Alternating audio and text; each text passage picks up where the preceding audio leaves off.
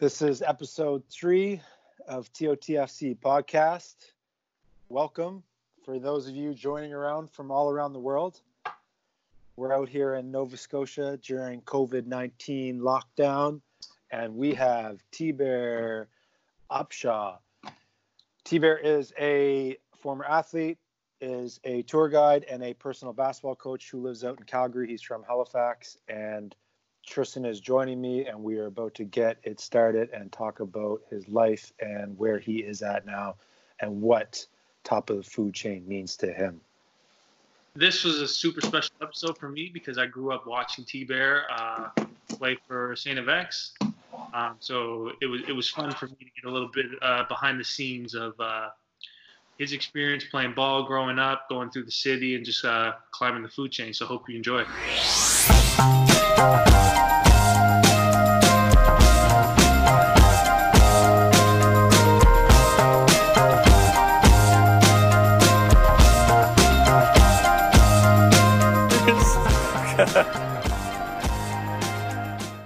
Hey, we might as well pop off this episode, this TOTFC podcast episode 3. We here with T-Bear Upshaw. What up? Just give us a little intro on yourself, I guess. Before he talks, I'm going to say, if anybody knows, like before he even gives you intro to who he is, for the listeners, because he might be humble, a little more humble these days than he used to be. Who knows? But this guy's probably one of the greatest basketball players to come out of the province of Nova Scotia. Maybe arguably the best. Arguably one of the greatest athletes to ever come out of Nova Scotia. And, he was a AUS legend.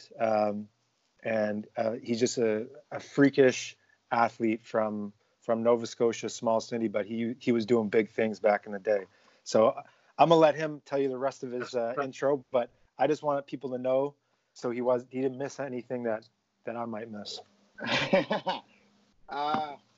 Just T-Bear, man. Most people, almost everybody knows me as that, except for people who meet me now out in Calgary. Some of them call me Christian and whatnot, but I'm just another kid from Nova Scotia, North End, Halifax, Mulgrave Park, and I was raised with a lot of phenomenal athletes. Let's say, just in my immediate friend circle, and then in my extended friend circle. So I was pretty much raised around people who really wanted to get after it from a young age, and I mean, from then I just learned like this is what it's gonna be, amongst other things that have happened that I'll get into later. But for the most part, I just found myself around them a lot, competing with them a lot, and then it just translated. It was always for you. It was always basketball. No, man. Actually, I was the kid that was entering every talent show in the city and dancing. Like I thought I was like Usher, Michael Jackson. I thought I was gonna be on that stage. I can attest to that. I can attest to that. This guy always just break out like anywhere. It's just like, oh, T-Bear's dancing. And it's not like he can move, but it was just one of those things where like he just pull it out of nowhere. So what you want kind of dancing? Like you actually wanted to become like a professional dancer or what? Like a background dancer, because when I was young, like I wasn't really that into basketball until a couple years, until probably like grade 6, 7. But before that, yeah, man, I was just dancing, and even then, through junior high, type like Chris Brown, like all that. So all the things that the kids are doing today, I would have been standing in front of my phone screen doing the same thing, exact same thing. You don't have TikTok. No, I can't dance no more. I don't believe it. Well, Frosty, him and I got to start TikTok. We got to start. Oh, yeah. Oh, what? I ain't doing that either.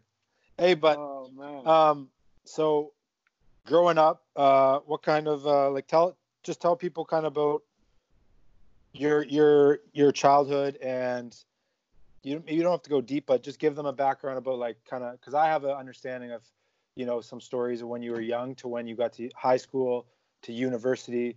I remember us in the airport in my first, second, or third year of university, and we were traveling. So people we used to go on preseason tournaments to like the States. We'd play Boston College, Harvard, Holy Cross, Bryant College. The year before I went there, they played Duke. They were doing it annually. So we go places like that. Obviously, maybe another tournament in Ottawa or Montreal every year. But to the story, we're in the airport, and some lady knocks on Bear's shoulder and says, like, Christian, like, and he turns around, like, and you can just see like this. It's like the most like kind of awkward interaction, but like it was just like such a weird interaction. Everybody's like, yo, who was that? And he was like, man, that was like my great, like, I don't know, like 2 or 3 teacher or 4 or 5 teacher. And she looked at me and said, do you go to university? And he said yes. And she was like, she couldn't believe it. Like, she was astounded that T-Bear was in university. Like, a kid from whatever school he went to was going to St. FX. And it was just like crazy to think, like, most, you know what I mean? Like, she was generally like, and Bear just played it off like what, you didn't think I could, like, so give viewers an understanding to, like, kind of why somebody, a teacher might have that perception, and explain your journey kind of from a young age to university. Take as much time as you need. Okay. Well, I mean, just to start out, like, young, I wasn't really into like any of the sports or any kind of thing like that. Like, I thought I wanted to do other things in life. Like, I was bad. All I wanted to do was like all the bad things, like getting into mischief like all the time. No hesitation. Like, I remember my, like, 1 year at school, first day of school, expelled. Like, not suspended, like expelled, and I got to go to a different elementary school. That's crazy. I went to 4 different elementary schools because I was getting expelled because I was so bad. I was in the special ed class. Like, they were trying everything they could to try and hone in, like, what was really going on with me. And then for a little while, like, they had I went through these tests for ADHD, whatever. And then they finally realized that I had it. And then when I had gone back to school, they put me on the medication. And when I was on it, I was like, my mom was like, this is not my son. Like, I was on it for maybe a month, maybe something around that. And then she was like, no, whatever this, like, wherever this is, like, he's getting off of this, and we're going to figure it out another way for him to, like, focus, to try and get his mind straight, to try and get his life on track. Like, not that my life was on track. I'm like 10 years old, but to try and, like, focus different. Could you feel a difference on them or not? Yeah, I don't really remember. The only thing I really remember about them is that I didn't really want to do much. Like, I would just like sit down, and then I would just do that. I would just sit down and chill and want to do that for as long as I could. And then I guess I wasn't eating much, but I don't really remember that much. But that's what my mom always tells me. Yeah, I was like kind of young, so I don't really remember all that. But I mean, and then from that, I was just always getting kicked out of the rec center as well. And then my friends were playing basketball. Tyler, Chico, Andre, all them guys are hooping, and then they end up going on like trips. And like Bubby and them, and they're coming back talking about these trips, and I'm like, yo, you're feeling left out. Going away. Yeah, I'm like, yo, I'm missing like the really fun stuff. Like you're probably hearing the craziest stories. Oh man, I used to hate the stories. Hated the stories. It was tough. And then finally, Tyler was just like, yo, like, you should like try basketball. You should come play, blah, blah, blah. So then I did. First year, played, quit. That was when I was on the Y team with, like, me, him, Chico, Murray, Bubby, Sebastian. Who else was on it? Chance Howe. Who else? And then that was the year Kenny Perry was on the Murders, too. Kenny Perry was, like, a problem for a lot of people. I heard him. I remember when I first started playing basketball. I heard his name like maybe the most, because I started playing in grade 9 or 10. Yeah. Right. So like I think he would have been what, grade 11? Grade 11. Grade 12. West. Yep. And he was a problem because everybody was talking about him. Like, you know what I mean? When you come on the basketball scene, you start playing, like, you don't know everybody. So the few names you do hear, you hear a lot, because you're just like, this is all I'm hearing. I don't know anything else. Remember him, yeah. Yeah. But no, man, I mean, yeah, I mean, and then after that, kind of got into it, then kind of fell off. But I kept playing. Like, I kept going to the rec center, hooping with them guys all the time, playing. Then I came around again, joined the team. This time I didn't quit. And then from there, I wasn't like, like I wasn't even like one of the best players on the team for a long time. This from like what grade? Probably not until grade 8? 9. Grade 8? Grade 8, 9. Okay. But like grade 7, sat the bench whole year. Yeah. No, that's what I mean. When did you? I meant to say like when did you start playing with them guys? I started like grade 7, grade 6. Yeah, started hooping with them guys grade 6, 7, and then grade 7 sat the bench the whole year pretty much. But it was like I didn't care. Like it wasn't one of those things where like my pride was kind of like, yeah, exactly. I was like, I'm on a team with like these guys, and our team was really good. So it's like I'm on a team with a bunch of good players, and it's just like, damn, I'm just happy to be here. Like I'm just happy that I made the basketball team because really and truly, I didn't think I could have made the team, and that's why I didn't try out. Like didn't want to try out that year. I feel you. But then I ended up making it, and then that's when like the real competitiveness started like kicking in because I went from like not really playing, but always like playing outside, not playing organized, to jumping on an organized team that like never loses. So it's like you're going from like not really playing basketball and taking it that serious, just playing hoops, night hoops and whatnot, to jumping on a team with like guys who like, yo, no losing, don't drop pat, you can't make mistakes. We're in like grade 7, like we're kids, so it's kind of like I didn't think it was taking like I was like, I know it's serious, but the coach or the players, players were saying the players were like looking at each other, being like in grade 7, saying like, yo, don't mess up, you mess up, like competitive. Oh man. All the time, you couldn't make mistakes, but that's just how it was, right? You didn't want to make a mistake because you didn't want to live up to that. Yeah, you accepted it.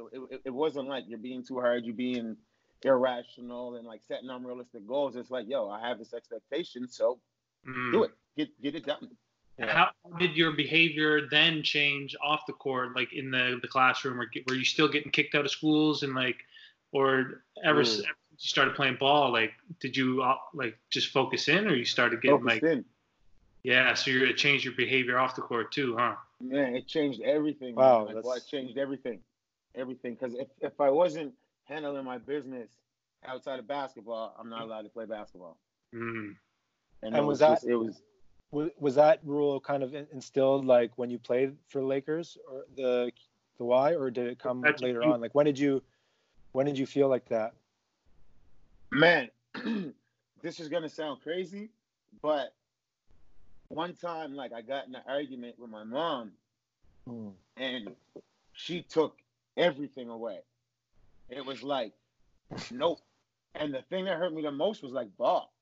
I was like, I didn't care about not playing video games or not being able to go hang with my friends, but when I like couldn't even go up to the rec center, it was just like, this hurts. And she just let me cry. Like she legitimately just let me cry. Like, deal with it. Like, I don't care. And this was for at least like 2 weeks, man. And then once she let me back out, I was like, man, I gotta be able to do. Mistake. Yeah. Never. Who was the NBA player that was it LeBron or D Wade who didn't let like their son go to like this all AAU tournament where there's all these coaches and stuff? There was an article. Did you guys hear about that? There was like, it doesn't matter who you are. Like if you're I don't know, maybe it was a bad grade or something that he did, or they didn't let him go to this huge recruiting weekend or something. I don't know. I came across recently. Yeah, recently. That was Wade probably, because Dwayne Wade didn't even go to the championship game for their high school. He said, my son's not playing, so I won't be there. I don't know why his son wasn't playing, but probably has something to do with what you're talking about. The article said something like, it doesn't matter who you are, like even this NBA superstar, like school comes first, or like that kind of stuff. So that just made me remind you like how your mom did the same thing, because it works, right? Like you see all these parents take away video games or like all like these grounding rules. Like it's obviously just a way to parent, and I mean, you guys don't have any kids yet, you know what I mean? So like can't ask you to do anything, but I'm sure like obviously it's a good way Without it. I was gonna say shout out to all the mothers that took shit away from their kids and just made them cry and just dealt with it and had to take on a annoying little young kid like myself. I've been there. We all been there at some age, like from 7 to up. You do something and you get put in your place. But Yeah. So okay, so you played Africville. You guys, you held each other accountable. And then what? Then you started moving up. Yeah. Grade 9, then, grade 10. Yeah, man. That's when I kind of like grade 8 and 9. So the summer after grade 8, there used to be this huge outdoor tournament called like the Can Jam tournament. And so every summer, like it was outdoor tournament in July, and you would like the court. It was in Hammonds Plains, and it was crazy. Like it was packed. It was a car show, a sound off, basketball. It was rap battles. It was like everything. And so one year, like they had tryouts at the Y for a team. This is in summer grade 8, so I went and tried out. Didn't make the team. Then ended up going up to Hammonds Plains anyways, and I had to play for Hammonds Plains, and our team sucked. So I'm up there on a different team than all my best friends. And they beat us by like 60, and I was like, from now, imagine your best friends, like the Bubbies, the Tylers, the Andres. And they're like laughing all game, ha, and doing the yeet. Oh man, you have no idea. And so like from then, like I realized, like, look, like I wanna be on that level. And I was like, yo, like that kind of made me realize, look, like I'm not just gonna be able to host and be on the same level as these guys. I'm not gonna be able to just wake up once, twice a week, go to the gym and just be as good as these guys are, right? So then after that was when I really, really got in the gym. And then grade 9 was just like, that was just when things just really started to come together for me. Like I started really, really taking advantage of like my athleticism, really focusing on basketball, really trying to learn things and not just doing whatever the hell came to the top of my head. Just going out, just trying to learn the game from people and understand things. And Coach David taught me a lot, man. He taught me a lot. Like it's as crazy as it sounds. Like I've had 2 coaches in particular that people don't really talk about in that light, in that positive light, or don't really say they are as good as they are, or don't really know them well enough to see what they've done. Yeah. But man, Coach like Big D he was a crazy coach. He just knew what to do to get us to win games, man. It was the best crazy. out of you guys. Yeah, it was crazy, but somehow we did it. Like I remember one game, I came in and I played terrible all game. Terrible. Comes down to the last couple plays of the game, boom, he calls 2 plays for me, back to back. I hit 2 threes. I couldn't even shoot threes back then. But the fact that he had the belief in me to just give me the ball and be like, yo, like I believe you're gonna make something happen for us. It was just like so crazy to me to be like, yo, like maybe I am that good, or maybe I am good enough to make kind of things happen. And then after that, obviously, built on that, got better, and then playing with some of the best kids in the city in the summertime. Like when you can go hang out at a basketball court in the square, go hang out at a basketball court in the park, go to Highland Park, go to the South End, and just go to every court looking for games. That's what we would do just to play against the best. You're naturally going to get better. Like you have to get better. Like if you don't get better, then you're going to reach a court where people are better and you're not going to beat them. Saying if you're at the bottom of the food chain, you got to play people above you to get to their come up to where they are. Exactly, man. You can't have 100 poor people in a room and expect them to figure out how to get rich. Want them to figure it out. It's not going to happen. You need to be able to integrate one. You don't just put all to one side and then all together. You got to be able to integrate, and that was the big thing.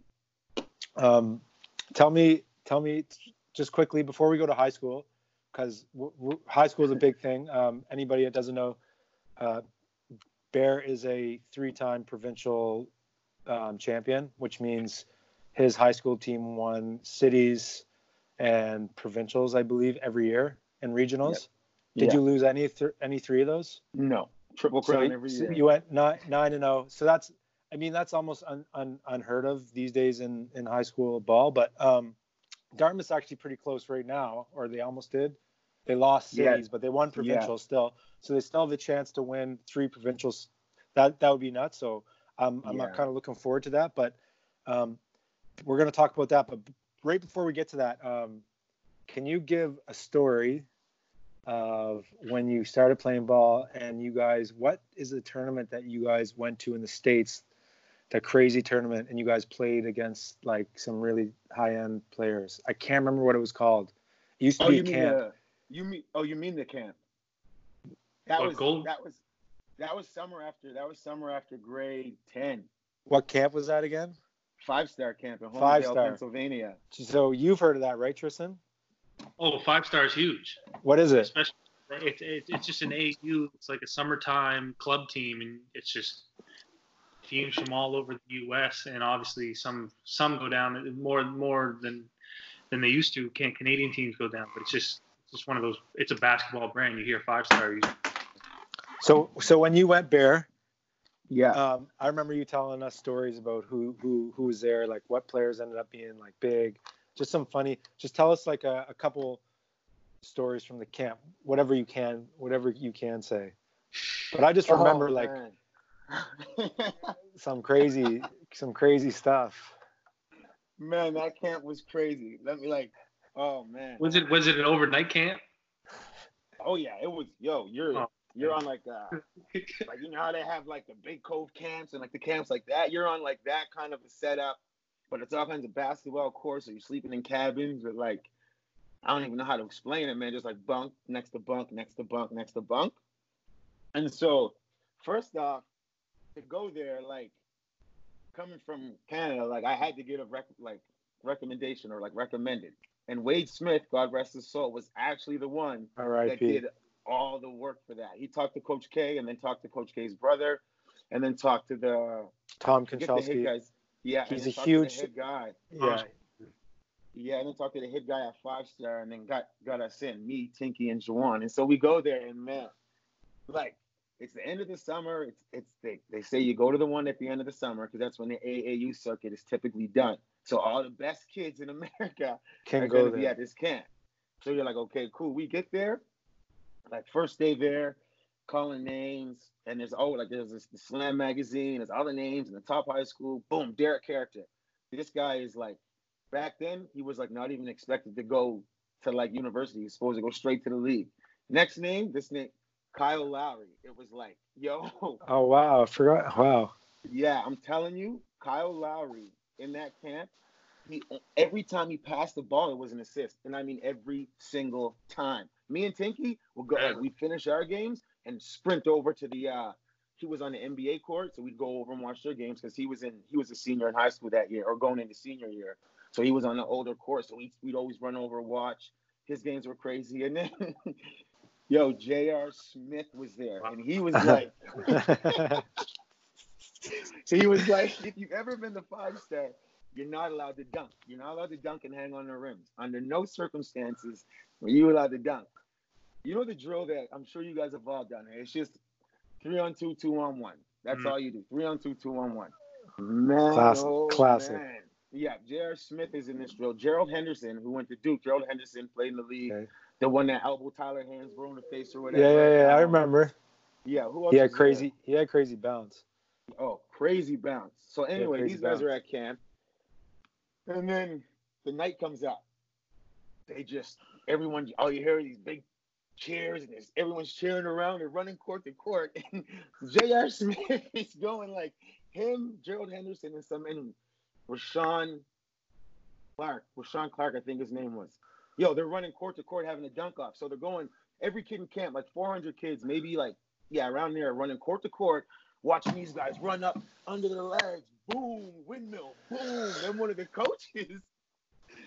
creative coaches, no, blowing his whistle. He goes in front of the rim. One of them run up to try and dunk, and he like jumps on top of a chair. And then the guy's like, oh, everyone's booing. Then he walks away. All you see is J.R. Smith come like flying, like full speed. Jumped up, leaned it. The coach got the bit, and J.R. Smith just boom, dunked it. Camp went crazy. Like kids were running, blah, blah, blah. Next day we're in the food hall. They had a big meeting about it. This person or that person not allowed to do this, not allowed to do that.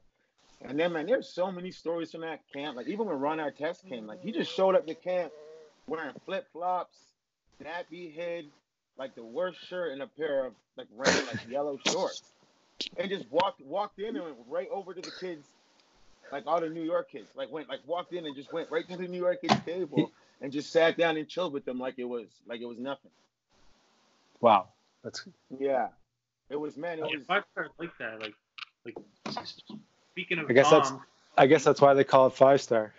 Yeah, well, I guess so, but like there's pictures of like LeBron at that camp with Coach's brother. There's isn't there like a picture of like Jordan MJ was or there. Yeah, Jordan went to 5-star. yeah. I remember Even the names that were there when I was there, like so many of the names were big time callers names, like Edgar Sosa, the one that went to Louisville. He was at 5-star. He was there.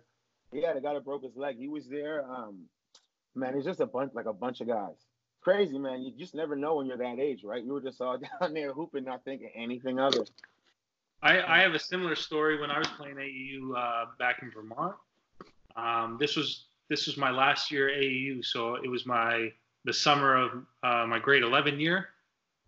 Anyway, there was a bunch of us that was playing on this team for like 2 years now, and like we were all like this was going to be our last summer. So our program was like, all right, we got to go out big. Like we're going to go to all like huge tournaments. The team was called Lone Wolf Athletics. It's just like a Vermont team, but we ended up going to Vegas for the Fab 48 or Fab 45 or whatever. That's a big time AU tournament. And then we also went to one on that same trip in Anaheim, so LA. And man, like, so you've probably seen the gym by now. It's where Kobe used to like work out. There's like 30 courts with all these like rope, like these curtains dividing. There's like 30 courts inside this one building. And that'd be crazy. Get there for our game and whatever, and like there's talks that Kobe was working out like at 5 a.m. like before like the tournament stuff. So all of a sudden we're like, man, we're in a serious place right now. Anyway, we're this team from Vermont, and it's our first game. There's games going on everywhere, and there's different college coaches that people are like pointing out. Boeheim is there, like, yo, Boeheim's across the gym, like he's over there scouting. So us as seniors going into our senior year, we're like, man, this is a huge opportunity for us, like looking for that like college scholarship or whatever. And we start playing, and our first game's against this team called Big Ballers. And this was 2014, right? This was 2014. I'm pretty sure it was the summer of 2014. Yo. So we're warming up, and we like coming from Vermont. We're in the West Coast now. We're in LA, like big time tournament. We're playing Big Ballers, whatever. We get out there, and all these guys are already like 6'5", just big, like tall. Like you can tell they're good. I tell you, I've never been beat more than this one game. We ended up losing by 60. Oh. The ball. If you don't know by now, it was literally the Ball brothers, the three of them, and LeVar being the coach. But this was before social media, right? Like this was before they blew up on that side. Like no one knew. Everyone in LA obviously knew. Anyway, they beat us by 60, and I remember two things. LaMelo was playing way above his age. We were 17 years old. In grade 11, he was in grade 8 playing. He was the shortest kid I've ever seen. I look at him, I'm like, who is this kid playing on this? Like, the child? But like, man, he had the craziest jump shot, and all he used to do was just do exactly what he was doing in high school, was just cherry picking and launching. But then the other memory I have too is Lonzo came down, and again he had that buzz cut, just like tall, lanky, 6'5" point guard, and he comes down. We put our best defenders guarding him. Lonzo comes down, gives him a crossover. My teammate falls. He made him fall, and then he did passes where he passed it off and just turned around to the big man, dunked. And I'm telling you, there were people watching us get our ass kicked by 60 points, bro. Turns out, they never left. We had no idea who these guys were. After the game, we find out we just played the number one point guard in the West Coast, going to UCLA, like, and then a few years later, they And I'm just glad no one I'm glad because if it was this day and age, like we would have been on Bleacher Report, we would You have guys been would have on been on Baller's Life for sure.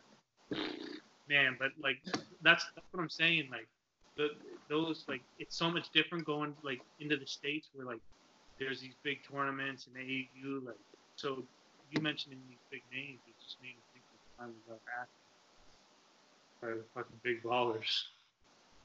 Yeah, man, it's crazy. You never know. I mean, I got tons of other stories, but we'll get back to it. So, what do you want from grade 9? Grade 9 led to you were at Highland Park.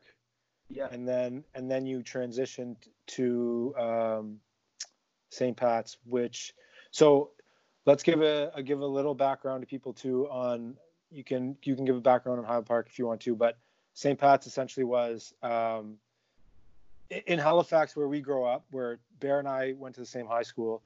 St. Pat's kind of had the more inner city kids, and QE had kind of more of the suburban kids. Is that right? Is that a good way of putting it? Like kind of like almost like upper middle class versus like lower class, essentially like poverty, right?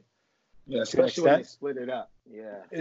Like after they split it up. So you went there, and so essentially you have a rival high school, you know, with a lot of kids that you grew up playing against, and then you guys play against each other, and you guys also, people that don't know, I only found this out in grade 10, but you could see it a little bit through minor basketball, like the North Preston Africville games and stuff. But St. Pat's versus Cole Harbour were some pretty crazy games too. So when you start talking about high school, maybe explain like a little bit about the background in terms of like the difference in people and players that go there, and kind of your journey through your 3 years, and you know, the competition and anything pretty much that comes to mind. Okay, perfect. Well, I mean, when I go through high school, I'll just go like year by year, and then like I'll just stop after each year, and then you guys can like chime in, and if you have questions, go from there. Cool? Yeah. All right, so coming out of grade 9, it was like this is gonna sound funny. I almost went to QE. I almost went to QEH coming out of grade 9. Grade 9 basketball at Highland Park. Our team wasn't that good. I was just like the best player in the team. So I was just like going out there putting up obviously crazy numbers. But all of my friends, like not including the Andres, the Tylers, everybody else, like the Murrays, the Bubbies, the Chicos, the Sebastians, all these guys, they all went to St. Pat's, Alexander, or they went to Oxford.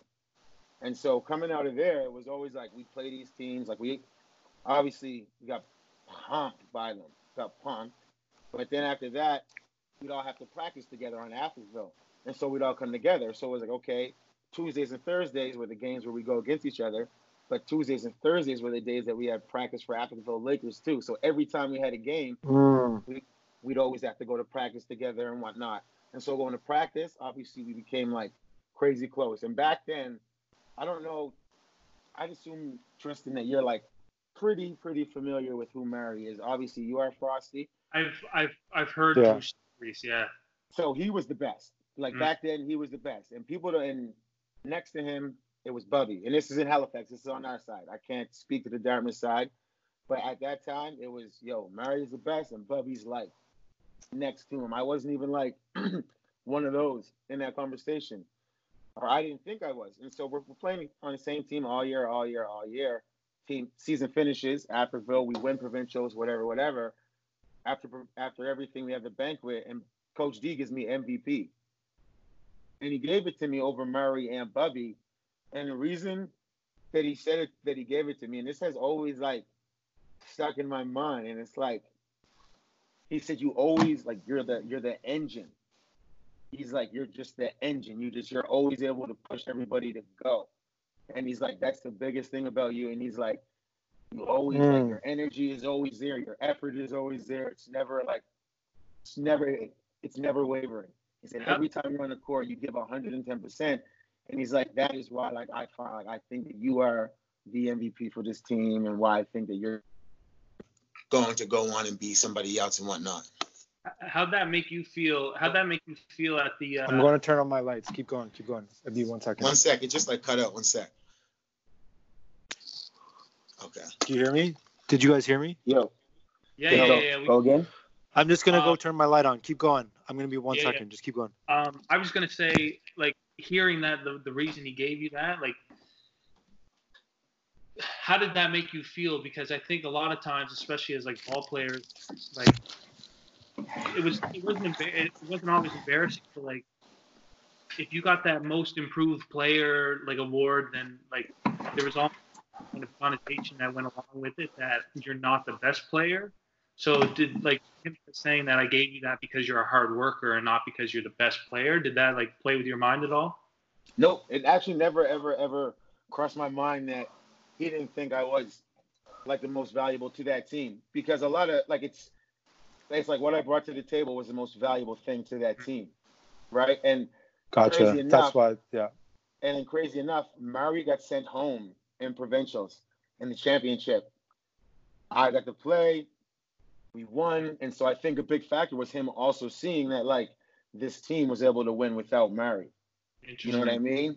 Because in the champion, it was Murray was there for the quarterfinals, and was gone home for the semis and gone home for the finals, and so we were able to win without him. And it was like we just all put in work. Everybody had like a crazy group effort. Things came together. We won. But at the end of the day, I think that's what really cemented it for him, is that he was like, yo, you're the engine, blah, blah, blah. And he always told me I was like extremely coachable. He always told me that. Yeah, and he always he always also told me that, like, stop trying to be like Kobe too. He hated that. He hated that. Like anytime I try and do a fadeaway, he would tell me to stop walking like this. He was Hey, one he thing hated it. One thing about David, I only played against him maybe 1 year, I think so. But I always felt like he knew basketball really well. And I always felt like he was generally with players, like, honest about who they were as players. Like he would never, like, I felt like he would never sugarcoat things to young kids to, like, make them feel better. Like if you had to be told something to get better, or you were just making mistakes based on what I saw from when I started, like, that's the type of feeling I got from watching him. Like, some people might not like that style kind of, but then that's obviously basketball. Like, I don't really know else but in terms of coaching, but so you ended up, so you won provincials in grade 9? Yeah, this was grade 9 and we won. And then Okay. I was like, I'm going to go to QE. So I was like, okay, cool. I think because my mom went to QE, blah, blah, blah. Like, deep down inside, like, truly, like, now that I think about it, I, like, wanted to go to St. Pat's. But, like, there was that push because my mom, my uncle, and my aunt, they went there. And then my uncle played football there. Mm. And then he took me in to meet with Mike Tanner. What's your uncle's name? Quentin Tynes. Okay. And then we went in to meet with him, talked to him, whatever. And I was like, pretty certain, like, at that time I thought I was going to QE, but then, man, you have no idea what it's like going through a summer with, like, the friends I have and telling them you're not going to be going to school with them or not going to be hooping and blah, blah, blah. And the worst person, I'll tell you was the worst, was Tinky. Oh, man. I can see that. Man. Well, look, the apple doesn't fall far from the tree. What did you say about David? Right? Tell you whatever is on his mind. Exactly. It tells you exactly what's on his mind. He was he was saying the worst things. He said you're gonna go there and not even gonna get better. He said you're gonna go there and get worse. I could just see him saying that in his. No, it was so bad. It was so bad that obviously I was like, yeah, I want to go to St. Pat's now, because Tinky's someone that I really looked up to at the time too. Like, in terms of on the court, Tinky's game was, like, nasty.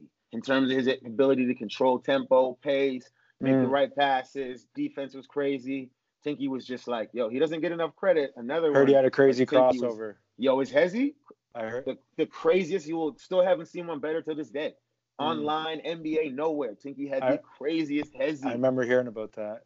Man, he was crazy Hezzy. But so yeah, just having, like, someone that you looked up to kind of, like, give it to you straight and kind of tell you, like, how it is, because that's kind of the way that we showed that we cared about each other. He's like, look, you're gonna go there, you're gonna suck, you're gonna get worse, or you could come here with us, you get ass whooped every day, but you're gonna get better, kind of situation, right? And then Tyler, same thing. He was in my ear, and then Andre as well. And then obviously I went to St. Pat's. And it was that summer that I kind of like, after the whole thing from Coach David, I kind of honed in like, man, I'm just as good as these guys. Because for a long time I didn't think I was. And I was just like, I'm just as good as these guys. I know I can be. Talking about that right now, and my mentality, that's a big thing for you, eh? Like you find if anybody wants to be successful, like if you want to be top of the food chain, if you want to be somebody that, you know, especially in sports, might dominate or be able to compete against high level, you believe in that, eh?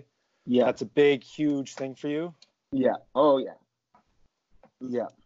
Why? Because of like confidence, or like it's just like yeah, like did I don't mean to interrupt, but like did like your athleticism doesn't change, like you weren't like a, you know what I mean, like like maybe your mind can change your athleticism a bit in a sense, but like in terms of how you attack maybe, but in terms of like body, it's not making you jump higher, you know what I mean, it's not making you run faster, but what is it about the mind that for you is what changed things for you in terms of sports and your climb, because you know you were at the top, you climbed the top of the food chain in my opinion pretty much. Appreciate that. The mindset, man, like the mentality was just like, it went from this is a game that I like, I enjoy, and I'm gonna do. It went from that to being like, yo, this is something I'm going to be the best at. Nice. This is something like I want to be the best at. This is something that's going to be hard to be the best at because, in my opinion, all my friends were the best.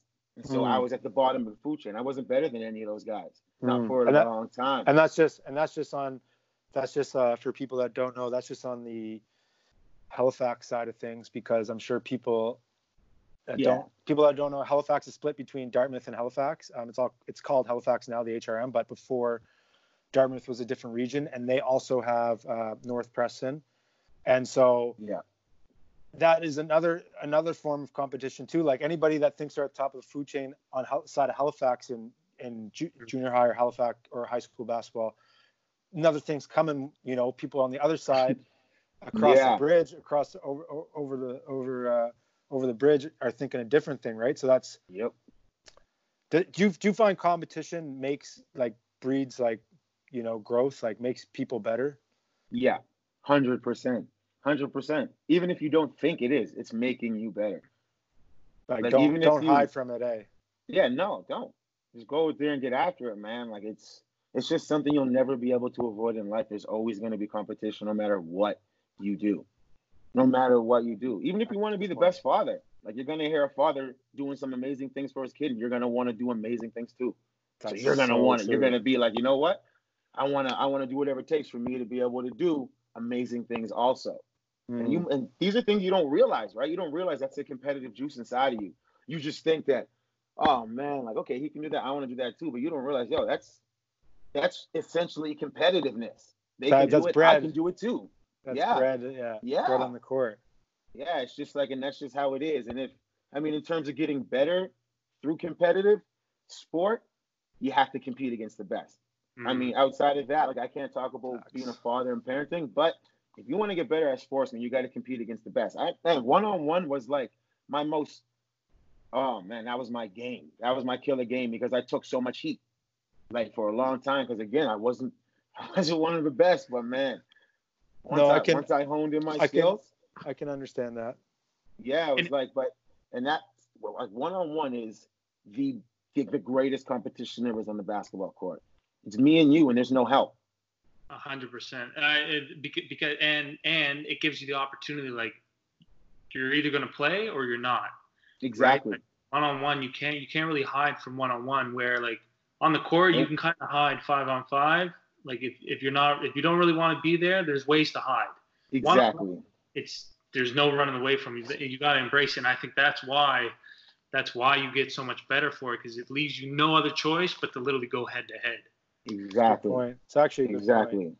Yeah, it's the fact that you guys are talking about that right now makes me believe that the way we played defense those first few years, like truly based on just sheer mileage in terms of actually being forced to play full court defense on a point guard, Like you're constantly moving. You know what I mean? Like you have no other option but to teach yourself how to recover from certain angles, how to see what a player does before he gets to the sideline, right when you think you're about to trap him, whatever move he tries to get back into the middle. You know what I mean? It teaches you little things that you might take for granted that like everybody else is like, man, why are these guys pressing all game? But then when you get to your third, your fourth, your fifth year, you are at the top. Like there's nobody else in college basketball that has the mileage, the hours in terms of guarding people the way you have. So that's a crazy, that makes me think about that. Sorry. Did coach make you guys do the full court defensive drill, like a zigzag, like up against someone, and then he would stop it and say switch partners, like stop. What? Man, stop what? Coach K never stopped that drill. I seen a couple times he stopped it. Never going hard enough. There was always someone who just was. He's like, yo, he would blow the whistle. I'm like the way. I'm like, yo, who is not like the way? Hey, he would stop it. He would go nuts. He'd get down in stance. Yeah, I love Coach, and everybody that knows that's been to X knows he hasn't been able to shoot and stuff. He's had back issues, but he would make it a point just to try to get in stance. Yeah. Being like, fuck you guys. Like, you guys are making me bend over and shit right now because you guys won't even fucking get, sorry my language, you guys aren't even going to get in a friggin' stance.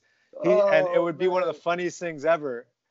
And then like Bear said, he'd whistle, and then you're just like, after a while, you're just like, man, I'm going here, but like the body can only shuffle for so long before physically it breaks down. It's like doing 100 squats. Like you can only do so many before your body fails. It can't hold a position. I'm like, Coach, let me see you do 20 defensive zigzag slides and then get in front of Tyler and stop him from going to the rim. Yo. Oh, man. I'm just glad you guys are reacting the same way we were because, man, that drill, he still does it to this day. And it's a great, long, like, conditioning, tough drill. You know what, though? I will tell you, like once we, like, get into that, remind me to tell you, like, there was one thing that you could do that would that always changed the energy in our gym. Always, yeah. Because that drill was just daunting sometimes, but, like, yeah. That's what I want. Like, I eventually want to get, like, I obviously want to continue to hear, like, your experience. Let's keep through high school, but then I kind of want to, like, because you guys know each other. You guys are, like, best friends, right? So, like, I kind of, like, for me sitting on the outside, I'm almost like an audience member listening to this podcast. Like, I want to know your guys' relationship, like, even through high school. Like, how was that? Okay, well, I'm going to jump in quickly because I want to try to make it brief. But anyways, I started basketball in grade 9. So in Halifax, I tried out for Goreswick in grade 9, made it, and Goreswick was like they had a couple decent players, like solid players, but in terms of like basketball back then, nobody like crazy that took over the city. And we would get pumped when we'd play like North Preston or we had a close game against against St. Pat's A.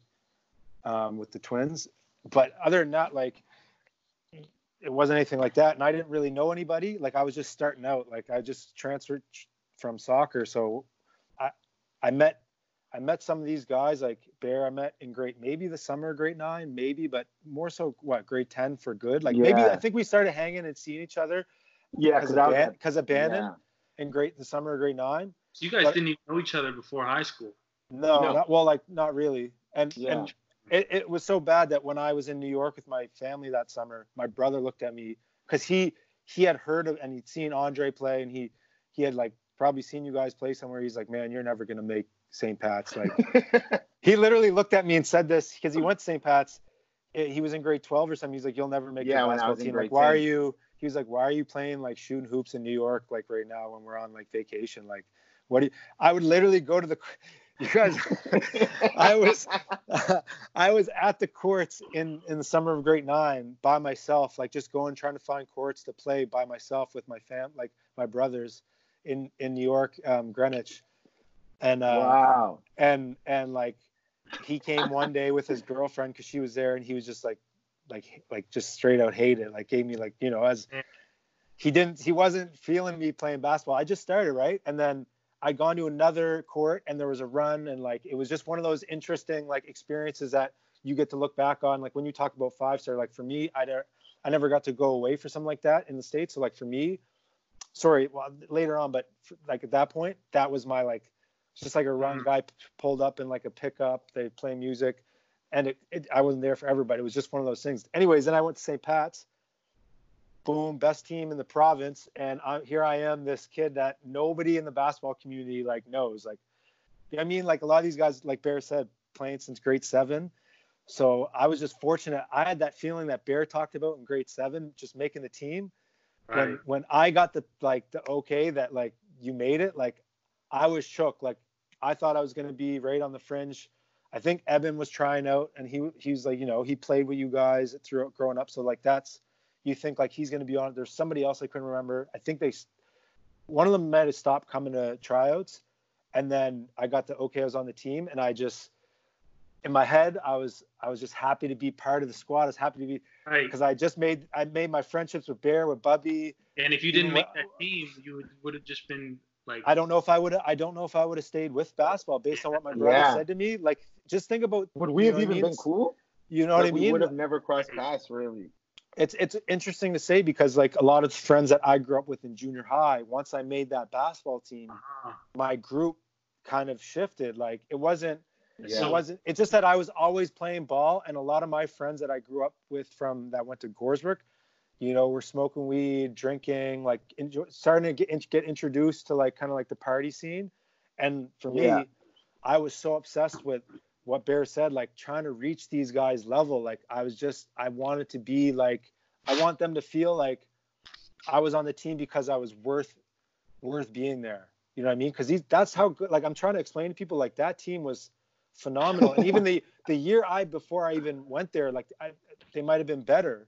And it's just one of those things. Like when you are trying to, it's like trying to get hired at this like dream job. Like you're just like, I respect this company so much. Like I'd love to work for them. The same thing. Like I respected these basketball players so much that coming from where I was just happy to be able to hang around Bear, like learn from him, learn from Tyler, learn from Bubby, like Bannon, Peter, like just guys that, you know, had been solid, really amazing ball players from a young age.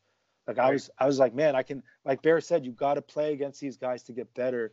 And that's what I got to do. Like I didn't care about getting in the games. Like, and that was the difference between me, like the Twins, like the other young guys, they want to play. They want to, you know, they thought they were on that level. Like they thought they were at the top. They were ready to just jump in, boom, sub me in. So when I started, I met Bear, and like obviously we clicked like that. And you realize that you know, I posted that before, but you realize that, you know, sports brings people together. A lot of people that come from different places in life, or different environments, like there's all these prejudices like that are put in your mind by TV and movies and music and your experiences with older people when you're young.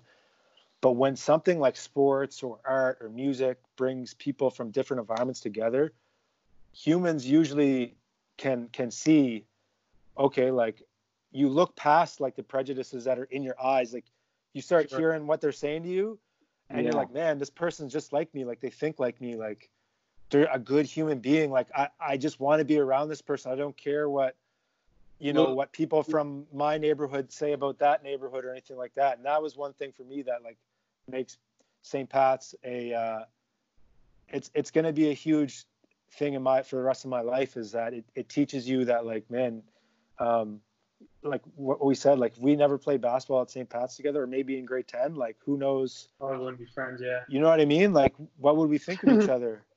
And here we are today. Like it's interesting you say that, because it's just so true. In our last episode, listening to Chico say the same thing about he would have never spoken to someone from Cuba or these Middle Eastern people because they don't look like him, they don't sound like him, but because he got uncomfortable and like he started listening to them. Now he's some of his best friends, right? 100%, man. 100%. Yeah, I So, can. so you guys were playing ball together. Like what? How 3 years? For help for what? 3 years? How long? 3 years? At St. Pat's? Yeah. Me and Frosty? Yeah. 2 Two. years. 2 years. But he stayed. But he was there. He was there my grade 12 year too. So Yeah. he might have missed that. But yeah, he was in grade 11. I was in grade 10 when I showed up.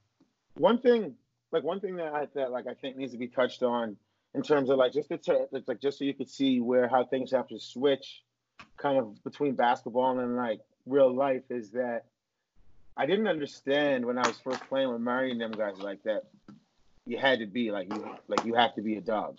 Like you have to be a relentless, no shame, go out there and do whatever it takes in order to win, like no matter what, at all costs. Like fighting for survival, eh? Exactly. Like, and that was one thing that like stuck with me forever. Like every time that we always played, it was never like our effort was never questioned. And it's because like no matter what, you fight. And just having that mentality at the same time was something that just kept me alive. Not literally, but just kept me motivated, kept me focused on things and keep pushing forward because and I just realized for me, not for everybody, but in order for me to get a lot of places, like I had to be a dog in order to get there. Right. In order for you, because you even touched on the fact that you weren't even as good as those guys, and for you to even get there, like you had to put in the work. Yeah, had to be a dog. Had to just do things that just, man, I did so many things on the basketball court playing against those guys that were uncomfortable, like man to man. Playing at arm's length away against somebody who's going to blow by you 100 times in a row on the first step is like the most demoralizing feeling in the world. Sure. You're like, what am I supposed to do, a lot of AUS players feel like that guarding this guy, or a former teammate. So it's funny to hear him say that because I guarantee you there's so many players that felt. For people that aren't listening, this guy was deemed second fastest Canadian high school kid in Canada in grade 12. But one interesting thing is when I went to his wedding and we were hanging out on his wedding day, is he tells, I never asked him about it because it's one of those things like, you know, like you go away, it's like one-on-one, you're racing against somebody else for the fast kid and you come back and it says you lost, like you don't talk to somebody. And then you ask him and he's like, yeah, like I false started, so we actually didn't race. and they gave him the win. And then you guys did race after that, after they gave him the win? No. So what happened was he false started. Where is track? This was in Toronto. Yeah, track and field. Oh, okay. It's like I did a lot of like random things in terms of sports, I guess. But so yeah, and then like he false started, then I false started, and then it was done. But then they had his race after, so like it was already done. Then race, and then he went on, and then in the next round he ended up running like a slower time. Like I ran 4.63 and he ran 4.62, something like that. And this was in grade 12. And this is like, mind you, like a kid that's like track is his life. I just chucked on a pair of basketball kicks and went out to race. Shorts. I heard that I could get a free trip to Toronto, so I was like, let me go try and run it. Yeah, that's crazy. But yeah. So a lot of kids. I just felt like I was getting like not just like was I getting like beat a lot, but I was like also learning a lot because I was like around players like who were very knowledgeable, like Tyler and Tinky and those guys. Like they really knew the game of basketball and angles and how to defend somebody without fouling and arm's length away and use my speed and stuff like that. Which I was still only really young, right? So they were still young. They didn't know everything, but they knew things that I didn't know because they started playing basketball before me, right? And so when I finally got to high school, do you want me to go into grade 10 or do you want me to just talk about me and Frosty? I'm just looking at how your guys' relationship was. I guess like high school, but just like what were practices like? Like obviously you were known as the better player. Like he was kind of like this guy that wasn't supposed to play ball or even be on the team. Like what was your perspective on like I don't know, explain that, I guess. Well, one thing that like is like a staple is that me and Frosty, like the first time me and Frosty were at tryouts together, like me, I was, oh man, I got so mad at Frosty, and this is like this now like makes me realize why our relationship on the court was always like that. So it's tryouts. He's in great. Obviously, he's in great. And he's like, he just doesn't want to fuck up. Pretty much, he doesn't want to fuck up, and he doesn't want someone to like to fuck him up in terms of like on the court. Fast break comes, boom, fast break. I'm trailing the play. Frosty's running beside me, and I think it might have been Bubby. Yeah, probably Bubby. And I was like, back for it. Bubby threw it off the glass, and I was like, I took off. Yo, I was going to caught that and just kill it. Frosty put his hand on my hip. And so I was like way off key. I don't even think I caught the ball. And after that, I landed, and I got so mad. I was pointing at him, screaming, and I was going crazy. And he was like, kind of like brushing me off, but not really. He's kind of like, what am I supposed to do? Get dunked on? Like, what am I supposed to do? Like that kind of thing. And I'm just like, Killer I'm mentality. so mad, like so mad. But like from then on, I mean, like it was all like after that. It was all respect after that. He come to practice, and I was always like, it was always me and him matched up. It was always me and him for every drill. We go to practice. Like, me and him used to go to practice like an hour early, 45 minutes to an hour early. Mind you, this is after going to Delplex. So we go to Delplex. We're in there just like shooting around, whatever. After that, go to practice like an hour early, and we play one-on-one full court. Like, not even, like, not a joke. Like, oh, ha, ha, ha, like, I don't care who wins. Like, we're playing one-on-one full court. Full court, yeah. Like, when we're playing each other, D'ing each other up full court. And it's like we're doing this before practice even starts. And then practice comes, and we're just same thing in practice. Whatever drill Irvin had us doing, same thing. We just locked in, and focused. And it was just like, man, this is how it's going to be. And that's really what made me believe in, like, how good I thought he could be. And how good he turned out to be, right? He turned out to be, like, way better than anybody at that time would have thought that he would have turned out to be. Hey, so I want to say, so I don't know if I told you, but or showed you. They did part of the friggin' trying to raise money for X. They made a program, okay? So they reached out to former players to just put a quote in, and what's his name, Jeff White, reached out to me for a quote, and I was like, okay, like I didn't think anything of it, right, Bear? Like I was just like I was like, cool, like okay, you guys are just trying to raise money, right? Yeah. So they make the booklet, and they showed me like who was with the quotes, like who were the other people in there with the quotes, and it was like Gil Green, Brian Lee, Randy Noor, and John Hatch. And I was just like, talking to what you're saying, if you could have asked any person that you knew from grade 10 to first or second year university, and that knew like university ball, like I don't even care about like if people that don't understand, like those are like some of the legends. I'm not saying I'm a legend at X, but like just to be mentioned, like put like asked to be. Those are legends. So like how many, if you told people that Frosty or Will would be in that magazine or in that fundraiser later on in life, like what would people look at you? Like what would they say?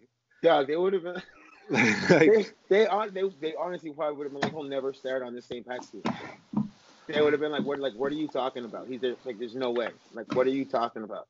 He's gonna go to St. And at this time, when we were in high school, St. FX was like the they were stupid. cream of the crop. Yeah, they were stupid. Crop. So yeah, it was like Carleton. It was like going to Carleton now. Essentially. Did you purposely like? Were you mindful that you were purposely trying to match up and like lock down Bear each and every day, like, or was that just it so happened to be that the same height or? I mean, I've always been competitive, but I wouldn't say that like every single day I went to practice or went to a run and I am like my matchup was Bear. Like I did like guarding him a lot, but there are certain days like anybody that's just like when you're just starting to play sport, you're like, can I have a break from guarding the best player or the most athletic? Even if you're not, even like if he was younger, grade 11 or something, he wasn't, Tyler would have been up there. Like he was arguably the best, but you're grade 12, obviously, right? Yeah. It's just one of those things. Sure. Like it's just one of those things when you like anybody needs a break, like from going. It's like working out. It's like you can go hard 5 days a week and get 2 days rest. That's great because your body can recover, your mind can recover, like from taking a beating, right? So like, yeah, there were days that like I would get matched up with Bear in high school and in university, or at a run like in the summer, which is even worse because it's not structured. So like if guys are really good at like getting buckets and putting the ball in the hoop, like sometimes in runs, like you don't want to be matched up with a guy that's just feeling it, like that's just in a zone, because you're just going to take heat and nobody's helping you. That's when people get exposed at summer runs, or they used to anyways, but there aren't summer runs anymore. You know what I mean? Like, but yeah, if you're asking me, like I really did enjoy guarding Bear, guarding Tyler, times in university trying to guard Gary and stuff, but I needed days. Like you can only guard like Bear in high school and university so much without needing a day to think about like that practice when he just like, made you feel like you're almost like a pylon on the court. And it's weird for people to maybe hear me say that, because I did guard like the best players on the other teams my fourth and fifth year, especially my fifth year. Like I was guarding Jimmy Dorsey, I was guarding Simon Freen, Joey Haywood, like all game, like full court. Like I was pressing them. Like people don't see. But that goes to speak to Bear's level of like, in terms of like where he was on the food chain in terms of athleticism and basketball like skill and player. Like when he came back from he played for Team Canada. Like I'm kind of jumping high school, but he went away for a summer with Team Canada and came back, and I was guarding him. And this was I think my third or fourth year. Third? I think it was my fourth third. Year. Was it fourth? Yeah. And it was like no matter what I did, like I was getting torched. I thought it was my third year because I thought it was fourth, wasn't it? Yeah, but third year was when I came back launching. You came back I think there was one year, and like Tyler was like, man, third like, year, get up on him, like get closer to him. He's hitting like we were playing baseball. So baseball, I don't know if you call it baseball when you were there, but essentially to people listening, it's half court, 5-on-5, and you just play three strikes, you win. 3 points, you win. And we were losing, and you were hitting like you were just, if anybody, obviously you're quick, you're the fastest person in the court, like so like most people give you a cushion, so I was trying to give you a cushion, taking my chances with the 3-ball or the jumper, but the 3-ball and jumper was just wet, and it was Tyler's like, get up on him. In my head I'm like, man, why don't you come guard him? Like, you think it's that easy?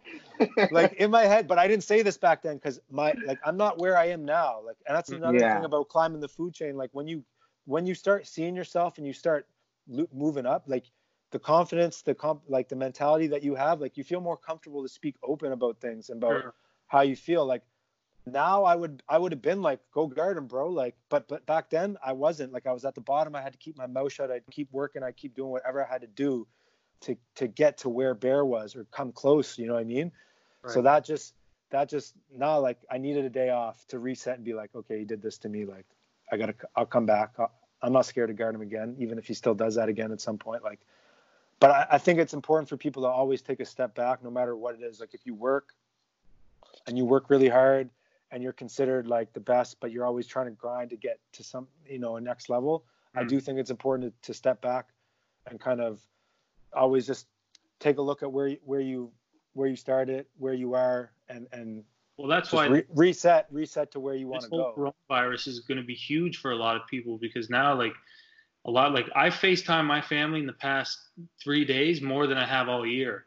Like it's just allowing people to step back from their normal lives and their go and kind of just like chill.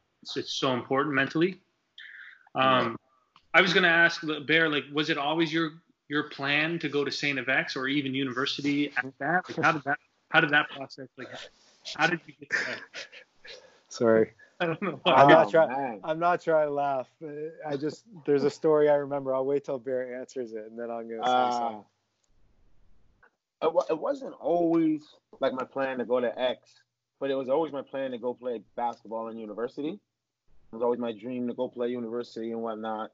And then going through like junior high, high school, obviously I had a lot of the same teammates. And then going to university, I didn't have the opportunity to play with as many of my teammates again, right? So a big thing is that not only would I get to play with one of my teammates in university, I also get to go to the same university as, like, he's my best friend at the time, right? Like, he's my, like, Tyler was the closest person to me aside from Frosty and Buggy. Like, he was the closest guy to me. He was at X, I was at St. Pat's, and me and him were talking, like, all the time. Talking just like he wasn't even at X and like I wasn't at St. Pat's because I was a year behind. And so just talking over time, me and him, like, had a lot of conversations. I had a lot of conversations with Wade.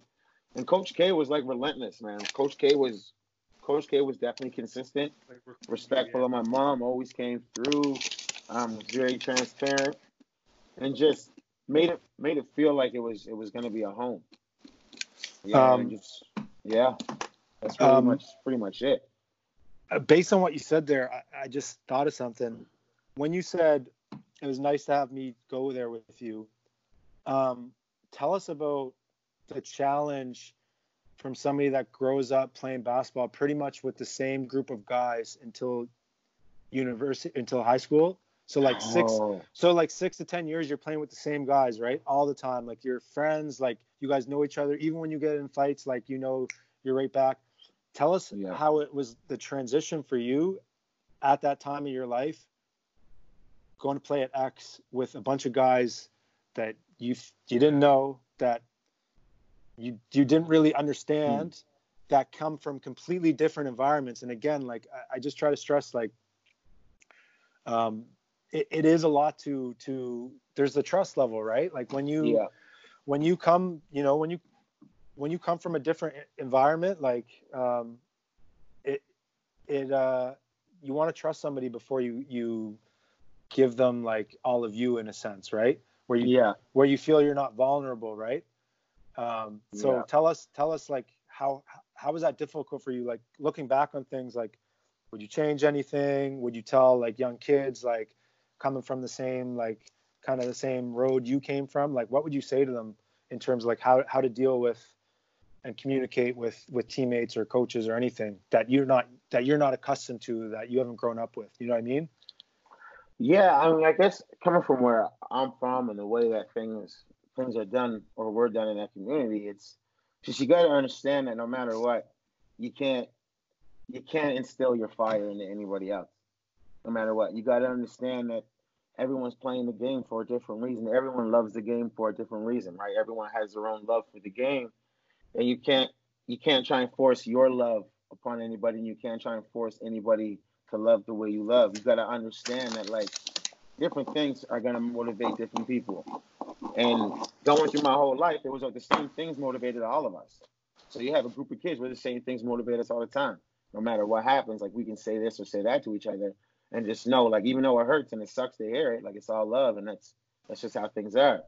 And then you reach a point where, like, you're around people who aren't used to being, like, when you go at someone like that, they feel like you're barking at them. They feel like you're, like, coming down on them super duper hard, right? So and how are they gonna read you, and are they gonna get the point across? Like, yeah, for sure. Exactly. And then they put their head down. Some of them might tuck their tail between their legs. Some of them might rise to the occasion, right? But at the same time, it was tough, super, super tough for me to be able to be the passionate, or to be as passionate as I was, but also communicate with somebody who doesn't really have, or doesn't really identify with the same passion. Doesn't share the same passion. Exactly.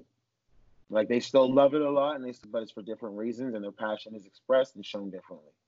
So yeah, it's important to, like, take that into account, and not, like, even for someone, like, exactly that. What's the best way to go about, like, communicating with different people? Is, like, understanding that they may think differently than you do, and, like, that's okay, right? Yeah, exactly. Like, that's huge tie into life and lifestyle, what people do with their time.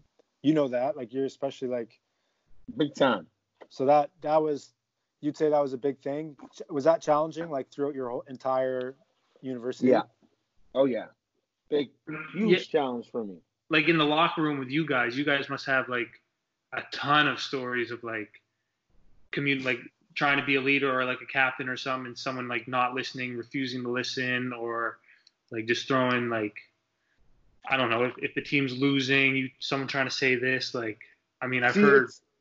it's different with me because in that sense, I'm the kind of person that, like I can like go hard Friday night, go super duper hard, but I'm gonna be in the gym Saturday morning working on my game. There was other Like guys party. that, yeah, I can party Friday in the gym going hard Friday. No problem at all. There's other guys that wanted to be able to do that weren't able to do that. And me, I'm the kind of leader that's like, I'm not gonna tell you not to go party, not to blah blah blah. I'm But not if you going to be come your into this dad. gym and you're a shithead, I'm going to tell you you're being a fucking shithead. And if it's because of your partying, that's up to you to realize. But Exactly. something you're doing is making you be a fucking like idiot. Sorry for the language, but it's making you be someone you're not on the court or someone I don't like. I didn't. Let's think just be you were. candid. I don't care. Sorry. We should just be candid. We could always bleep things. No fucking rules. Yeah, exactly. So yeah, man. And that's just something that I don't know. I just couldn't deal with, and that was super tough for me too because I'm a super outgoing person, socialized, personable. I love to have a good time. But at the same time, like I have the motivation, the self-motivation, and the perseverance and determination to understand that tomorrow I'm going to have to get up and work my ass off in order to make sure that all this makes sense. And I didn't have a problem doing that, but there were guys that just wouldn't do that. And I mean, there's way more that goes on in partying that can affect you on the court. But that's just an example. Classic story of the Lakers wanting Kobe to come out and party. And then he said they all go to the club, get all kinds of turned up, and then the next morning he's at the hotel room like knocking on their door at 5 a.m. Yeah. Said, if you want to party at night, you got to wake up and like come party with me, come work with me, right? Sure. I talked to you about this before too, and that was kind of an issue on our team at one point. And I always told you the thing with Bear was Bear could do that and would come back and still be at the top of the food chain the next day on the court, like 99% of the times. You know what I mean? Mm. Whereas like other guys that aren't at the top of the food chain, like you just can't do that. Like when you're on a team, like know that like if the best player is doing that, like usually it's understood a bit and it's because he is the best player. There's no one proving otherwise in practice. So it's that like, what do you want? Like, you know what I mean? In reality, not everyone can do that. And exactly. And this is gonna lead into a certain area, but it's kind of tying in with like guys. That's a big thing about teams, high school, university, even companies. Like knowing your role is a huge thing. Like, whether it's performance or whether it's like practice or work, right? And for basketball players, like the practice is kind of the work, and the performance comes in games. So like, if you're bottom to middle of the food chain, like you shouldn't be going out and getting sloshed like with other people. Like you should be working your way up. Where were you? What were you with? Were you with Bear Friday night getting turned up? My first 3 years, I would say I was still working hard, but I was out with them. I can't even lie. Like I was partying. Like we were going out. Like I wouldn't say I'd say a good percentage of the time. Maybe not like, I don't know, fucking 100%, but 80, 75%. Because these guys were like, I can't even like animal. Like I was an animal too, but like I wasn't on. Like Bear was top of the food chain on the court, and Bear was top of the food chain at Piper's, at Pat's place. It didn't. So yeah, my first 3 years, like I was doing it, and I was still working hard. Don't get me wrong. Like Bear can attest to this. Like even his first year, my first year when he told me my girlfriend was cheating on me, I was in the gym putting up shots by myself. I'm pretty sure after we came back from the Boston trip, I went to the gym by myself. Like we had just gotten back, and I just went to the gym, put out this old shooting, and I always hate on these machines now. The one that rolled, and I was in there just shooting. And Bear came in, he was like, yo, your girlfriend cheated on you. I was like, no, she didn't. Like, what are you talking about? Like little kid in love, like just can't even process what his best friend's telling him. You know what I mean? Yeah. really, that a lot of people don't know, like that was a hard time for us, because Bear's like, man, I'm putting my neck out here, like talking, letting you know like what I'm hearing, and you're just dismissing me, like you're not even acknowledging Yeah. what I'm saying to you, like you're pretty much disrespecting me in the sense that like you won't even take my word, you're taking her word when I'm telling you the truth. Oh. And like Yeah. that's another thing kids got to understand when they go to university. Like you go to university with your best friend, and that doesn't mean everything's going to be like fairy tales. Like it's not going to be like what it peaches and cream, like that move-in day when everybody's hyped, you got the pick, you're in the Kobe jersey, I've got the keys on my neck. Like it doesn't work like that. No. Especially when you're living with somebody too, and that was a big lesson, I think, for me and for Bear, in terms of just like dealing with people when you can't hear and they won't listen. You know what I mean? Like how do you repair a relationship, like, you know, when your best friend is trying to give you like some advice and some facts and truth, and you're denying, like you're making alternative facts to make yourself, your ego, take less of a hit, and your heart to not hurt and break, right? Well, Yeah. and when you're doing that based on the situation we were in, I was essentially doing that to you towards me. Like you were kind of like, man, like F this guy. Like Yeah. I've showed this guy love my whole life. Like I didn't have to show him love when we were in high school. Like take him under my wing. Like do all these like things that most other people from where you were from like wouldn't, you know, they wouldn't do. They wouldn't trust. You know what I mean? Yeah. And that was a really, really big lesson. Like I said, like you got to be able.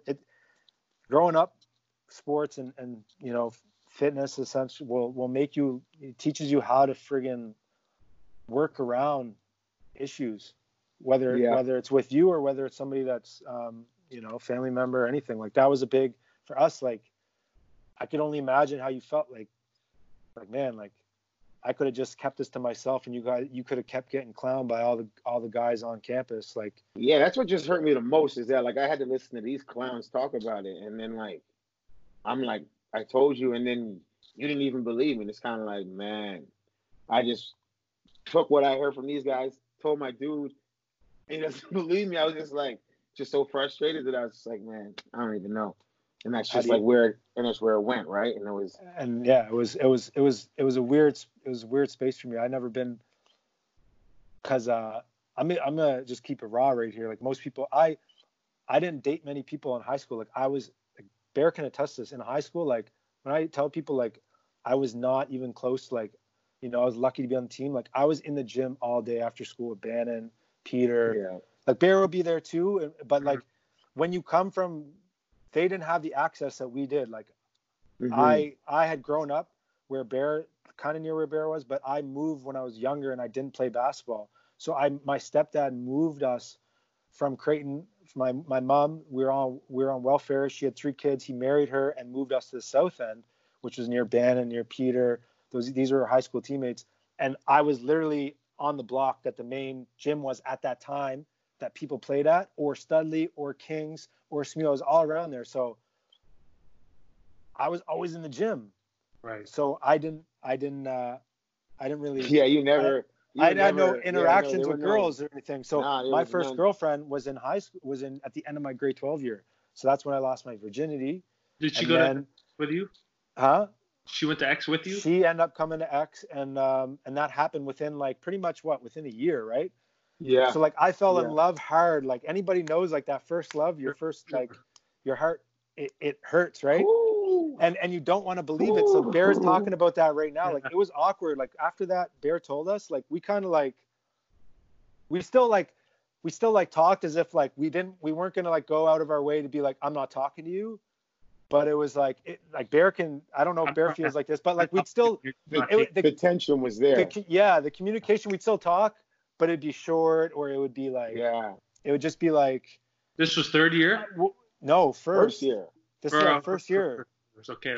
And we slept in the same room. So like after this happened, like I wouldn't believe him. So I still go to my girlfriend's place, and and he was in the, like, so I'd like sometimes like I just wouldn't even want to see him because I knew the tension. Like I just like, I don't want to deal with this right now. Like, my mind is thinking like a million thoughts. Like I'm in the middle of like these insecure like guys on campus. Like I can just, you just have this like this. It's a weird like, if any like, it's just a thing any girl or guy can go through at this age, right? Where it's just like, Yeah.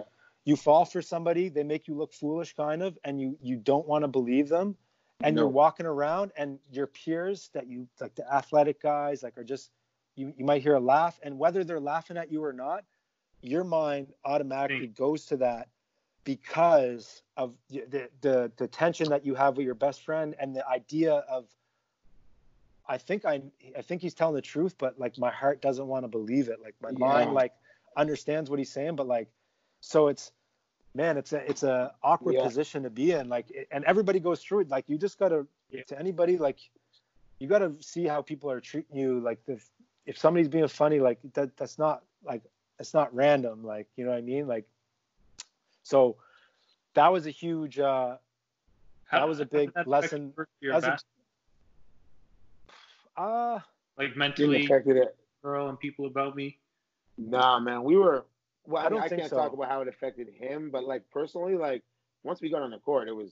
We always, time. like ball. we both. One thing about both of us, like I would say, like we're always playing hard. Like it didn't matter. Like we might be in a bad mood or something, or like in a weird mood, but like we were never competing. Like maybe our level of competition might go up a bit, but we were still competing at like 9, 10, 8, 10, 9 most practices, where some other guys like might be at like 4, 3 some practices. They're not even present. They're not even there. Yeah, like their minds. Sure. But I don't know. Like I don't know if that inner, like what I'm talking about with you did affect like how people like, I don't know. Like Bear was like, I mean, he was a two-time AUS MVP, whereas like, so like nobody was challenging him like really at X. Like you know what I mean? Like his first year, like he was that guy. He was the prize student. Like you ever watch like Blue Chips? Like dog, he was a blue chip. So like when I was in the gym playing, like you had cross country guys, you had football players asking to play me one-on-one, and it wasn't like a friendly one-on-one. It was like, man, like, I think I'm better than this guy that the X. In disbelief. Like soccer players thinking they're better than you and stuff. Cross country guys want to play one-on-one. Football guys, like just like guys that like weren't basketball players, like maybe they would be good for, like they'd probably be the best at, on the football team, or one of the best on the football team, or the best on the country team, but they literally thought they could just go in a gym and wax me. But that's just a testament to the talent that was at X, and kind of the stigma of like, I'm trying to explain to people like the level of basketball player Bear was like, and to me, like it was like nobody's going to challenge him. I look at this guy, he's at the bottom right now. Like I think I can get him when he's down here. You know what I mean? I'm not going to go for the top. Let me start, like, let me work my way up to see maybe if I can ever get up there. But Bear, did you know you were like at the top of your game, and like where was your, when we touched on mentality and like confidence, like where was your mentality and confidence now that you're at the top? In first year? Well, just in general, like him talking like you're a 2-time MVP, like you play Team Canada, like where's your mindset now? Oh, there was nobody better than me, untouchable. I like firmly believed it was like, it reached a point that, because a lot of people don't know that, so like when I went to X, I didn't come home any summer. I stayed at X, or I went away, and I trained every single summer. Like I legitimately trained every single summer. It wasn't like I'm coming back to Halifax or Bear's coming home. It's like, what's Bear doing? Man, he's in Antigonish. What's Bear doing? Oh, he's in Vancouver for the summer. What's Bear? It's like, I was never coming home, right? So I was always keeping myself distant to try and get better at the game. And I learned a lot from working with Doc, believe it or not. Doc told me the biggest thing Doc ever told me, he was like, you got to stop worrying about the person in front of you and worry about the next defender. He's like, when you can do that, he's like, that's when you're at the level where like you're unstoppable. And Doc taught me how to do that. Like I was at a point where like the guy in front of me, I knew I was going to beat 100 out of 100 times. I knew it. I just knew it. I was like, I'm going to blow by you, but what is your help going to do, and where's it going to come from? And like exactly. And that's what like made me able to, like, as crazy as it sounds, as athletic and as fast and as much as I loved attacking the hoop, I almost never got called for a charge because I knew what the guy coming was going to do, how he was going to angle me, or where he was going to set up. I never got called for charges. Like, it was very rare. But I was always attacking at a high speed. You know what I mean? So it's kind of like I'm coming at a high speed, but they still can't get in front of me because I'm watching the first guy. I already know him. I'm beating you first step. Now, what's the next guy going to do? And then it will always be my pro hop, my spin. To hear you say that, because Doc would he consistently to this day emphasizes that. And a lot of the guys look at him and like, man, what's this guy talking about? Talking about type 1, 2, type 3, type 4, type. Yep. And everyone's like laughing at him. But to hear someone like you, who was like one of the all-time greatest players at X, give Doc the credit and the fact that he helped you a lot, like that's making me like, yo, stand. Doc had me in the gym doing like the most unorthodox drills, and I mean, it wasn't just like 2-3 times a week. I was with Doc 5, 6 times a week, two, sometimes 3 times a day, doing like a jab step. He's teaching me the proper way to do a jab step, proper way to do a step through, proper way to do a pro hop, proper way to beat your man. He's like, listen, to beat your man, he said, all you have to do, one move. He said, every one move. He said, sometimes make 2 moves, but the 2 moves don't have to be a ha-ha. He said, go take the ball here to here. You're gonna beat your man. He said, boom, boom. You're beating your man. You're too fast. You're too athletic. What are you talking about? This, Right? It's, man, all the stuff he says, it works, bro. He taught me like every single day. Like, I was in there listening to Doc. He's telling me, okay, on your shot. Like, the craziest thing he told me about my shot, he was like, okay, so your form's nice, blah, blah, this is nice. He said, when you jump, you hold it a little too long. Yo, we were in the gym, like, for I think it was like 3 weeks at least. Every evening session. So the morning sessions was all attacking the hoop and then handle and whatnot. The evening session, we go in and shoot. I'd shoot, and he would tell me when to shoot. I'd jump up to shoot, and he would tell me when to release the ball. We had to do that for weeks and weeks and weeks before I was able to reach it to release it at the right point consistently and keep my arms straight, land softly. Yeah, man. There's Doc is like, the people who are there right now and don't take advantage of his basketball mind, they're idiots. Like, it's like, what are you doing with your time, man? Like, what are you doing? Talk to Doc. So this is a big thing. Like, you were from Halifax and you still didn't choose to go home. And there's guys. The only person currently doing that is Azaro, who lives in the Bahamas, and he comes from dirt poor. So it just so happens the fact that like he just doesn't have the ability to go home. But he's the one guy that stays there. He's been staying there every summer, and he's like, man, I keep getting better every summer. But then there's other guys that are like, I can attest to that. They contemplated, and they're like, should I do it? Should I not? And so like, shout out Roker. Yeah, man, Z's improved so much, and that's. I'll give him respect. Yeah. What would you tell like someone? What's the benefit of staying in like a small town away from your friends just to work on your game? I mean, well, the biggest thing is, what do you have to do? What do you have to do? Every day you wake up, you're going to be like, man, I'm bored. Because, I mean, I don't know. I haven't been there in a while. But when I was there was nothing to do. It was like you wake up, the only thing you had to do was go to the gym, work on your game, then come back, eat, chill for a bit, watch whatever on the computer, then go back to the gym. There was no, like, because it's not X in the summer, right? It used to turn into some kind of hotel or something. And so you would just be there with no students, some kids taking summer classes, but nothing's going on. At the end of the day, nothing's going on. And going to Halifax, everything's going on. And where I'm from, every good thing, every bad thing was going on. And I knew that, I got to stay here. The only way for me to get better is to stay here because I've never done it before. I spent summers with Tyler and those guys. I spent summers with my friends. I spent summers doing the whole running the city, training, hair training, that kind of thing. But I've never spent the summer training with my coach ever, right? So away from everything, where the only fun thing I had to do was play ball, man. It was crazy. Mentally, it's tough. I'm not gonna lie, super tough. Yeah. What were you gonna say, Will? I was gonna say, by staying away from some positives in terms of like seeing family and friends and like having fun in summer, you also, based on where you're from, the park, you got to stay away from trouble as well too. So you're kind of getting 2 positives, like, and that's what we talked about Chico a lot. Like, let's talk about like how difficult in terms of like growing up was it for you to kind of stay along kind of a path where you could still go to ball in school? You didn't get kind of pulled by friends in other directions, where you could end up doing something like, you know what I mean, that would just mess up your whole life. Like put yourself in a situation that you don't want to be in, right? Yeah.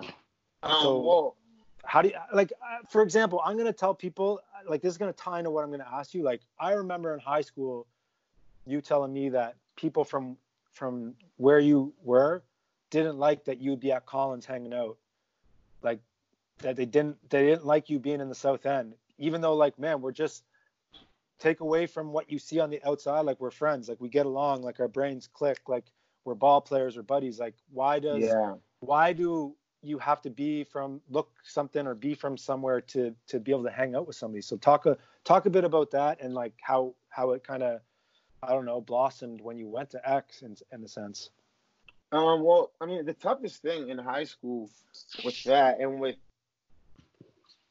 playing, like hanging out, being able to hang, like, because I obviously, anybody who knows me knows I spent a lot of time in the South End, right? And so at the time I was the only kid doing that, really. Like, I was the only one hanging there.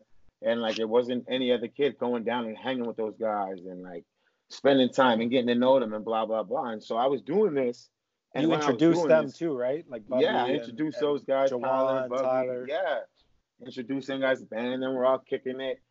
And then I used to get called whitewashed. Like, these guys called me whitewashed. Yeah, man, it was, like, whitewashed and blah, blah, blah. And it like, at the time, it, like, kind of hurt me and frustrated me.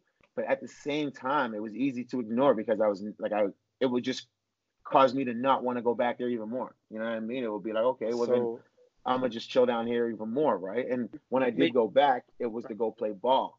It wasn't to go, like, hang around and do nothing. It was go to do something where I could dominate and I could show my will, and then I could leave without having to worry about anything, worry about any kind of yapping or this person saying that or blah, blah, blah, right? So, and do you feel like you didn't want to be around that, but because knowing you and kind of like how you were when you were younger, if somebody, like, because you couldn't, like you're saying, like, if you're there, you can't hide from people, like, continually, like, bugging you or, like, chirping you. Because I know, like, I've been around guys from where you're from, like, everybody's a clown. People know how to get under each other's skin, like, quickly. And it can escalate like that. Like, everybody can be laughing at you or coming at you, like, so quick. And if you're not fast enough to think on your feet, like, it's going to be a long night, a long day for you. Yeah. And you're going to be the brunt. You're going to be the brunt of stories or jokes probably for life, but more so, a lot more during that, that short time. But do you think you it was kind of an outlet to make sure that, like, you didn't maybe, I don't want to say burn a bridge, but, like, have to be forced to kind of choose where you're going to be like, man, like, I'm like, I don't know, like, we'll fight, or I'm like, fuck you, like, I ain't hearing you anymore. Like, it was just a point where, like, how do you prove you're not? What do I got to do to prove I'm not? Sit here on a set with you guys every single day? Yeah. Like, is that how I prove it? And not play basketball? Like, you know what I mean? Like, how am I supposed to prove to you that I'm not whitewashed? And it was, you can't. Like, someone has this vision, and in order for you to prove something, like, to change their perspective, I'd have to partake in whatever they deem black. Right? And it's like, there's, like, you can never do that without getting into trouble. Sure. Right. Right? Where I'm from, you can't do that without getting into trouble. Do you think that's still prevalent? Like, I mean, I know you moved away. We'll talk. Can you note that? I want to touch on that after this. But being away, like, you haven't been back here as much. But when you have returned, do you feel like the young kids that like, do you feel like they're mixed up more? Like, people are hanging more on the South End, or do you find Halifax still kind of, in terms of, like, the high school, junior high scene, like, it's still kind of just similar, like, not much? Yeah, I mean, from what I see there, it's so hard to say because being, like, nowadays they're forced to go to the same school, right? I guess, yeah. So you're forced. You're almost like forced to befriend people that you may not have befriended had you gone to St. Pat's, where it was just predominantly black community kids, right? And then like the kids who weren't from our communities that did go to St. Pat's, they were in French immersion, and they came from the other end of the city. Yeah. And then you had QE where those kids from the other end of the city all went, right? And then you got, so then it just like made it tough, like at times, and it's just like over time I don't know, you just realize like there's nothing that like, I don't know how to explain it, like I don't know how to explain it, but like there's nothing that frustrated me more than being called that, and then nowadays seeing how integrated a lot of the kids are.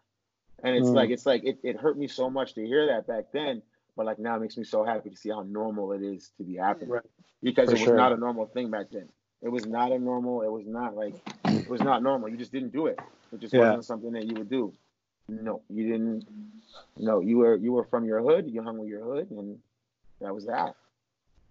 As such, you stay in your environment. Stay comfortable. Yeah. Don't That's get exactly uncomfortable. What you do. Exactly, man. So I want to touch on something too before. Earlier we touched on, did I go out with the Bear as much in high and university? And we did. We partied a lot. I was saying, we'd go out before games some nights and have a meeting the next day. I'd be sleepy-eyed. I'm in the locker room, man, when you're almost falling asleep, I've never been there's a couple times, and I've never been like that ever again, where I was just this is the most uncomfortable feeling, coach is talking. Yeah. And it was my first or second year where my first year I barely played. My second year I played a bit. I was I'd say a role player. I wasn't sixth man my second year. I got a bit of time, but nothing crazy. So it was still one of those times where even if I did get caught going out, it's not going to really affect my anything. But I just remember being sleepy-eyed, being man, if I fall asleep here, I'm gonna get So it's just a feeling I never wanted again. After that, but once I started realizing Tyler had our third year, Tyler had finished. I was a sixth man on the team. Bear was staying in Antigonish, grinding, playing Team Canada. I was in Halifax, working hard. And I was I want to, I think I can start. So I went away, but I wasn't getting, I didn't have scholarship my first year. I got $500 for scholarship my second year. So I got $250 per year my first 2 years, essentially from X, which is nothing, come to university cost, right? That was it. And my mom wanted me to get a student loan. I was doing all the applications, but my stepdad made more money than the student loan people would do.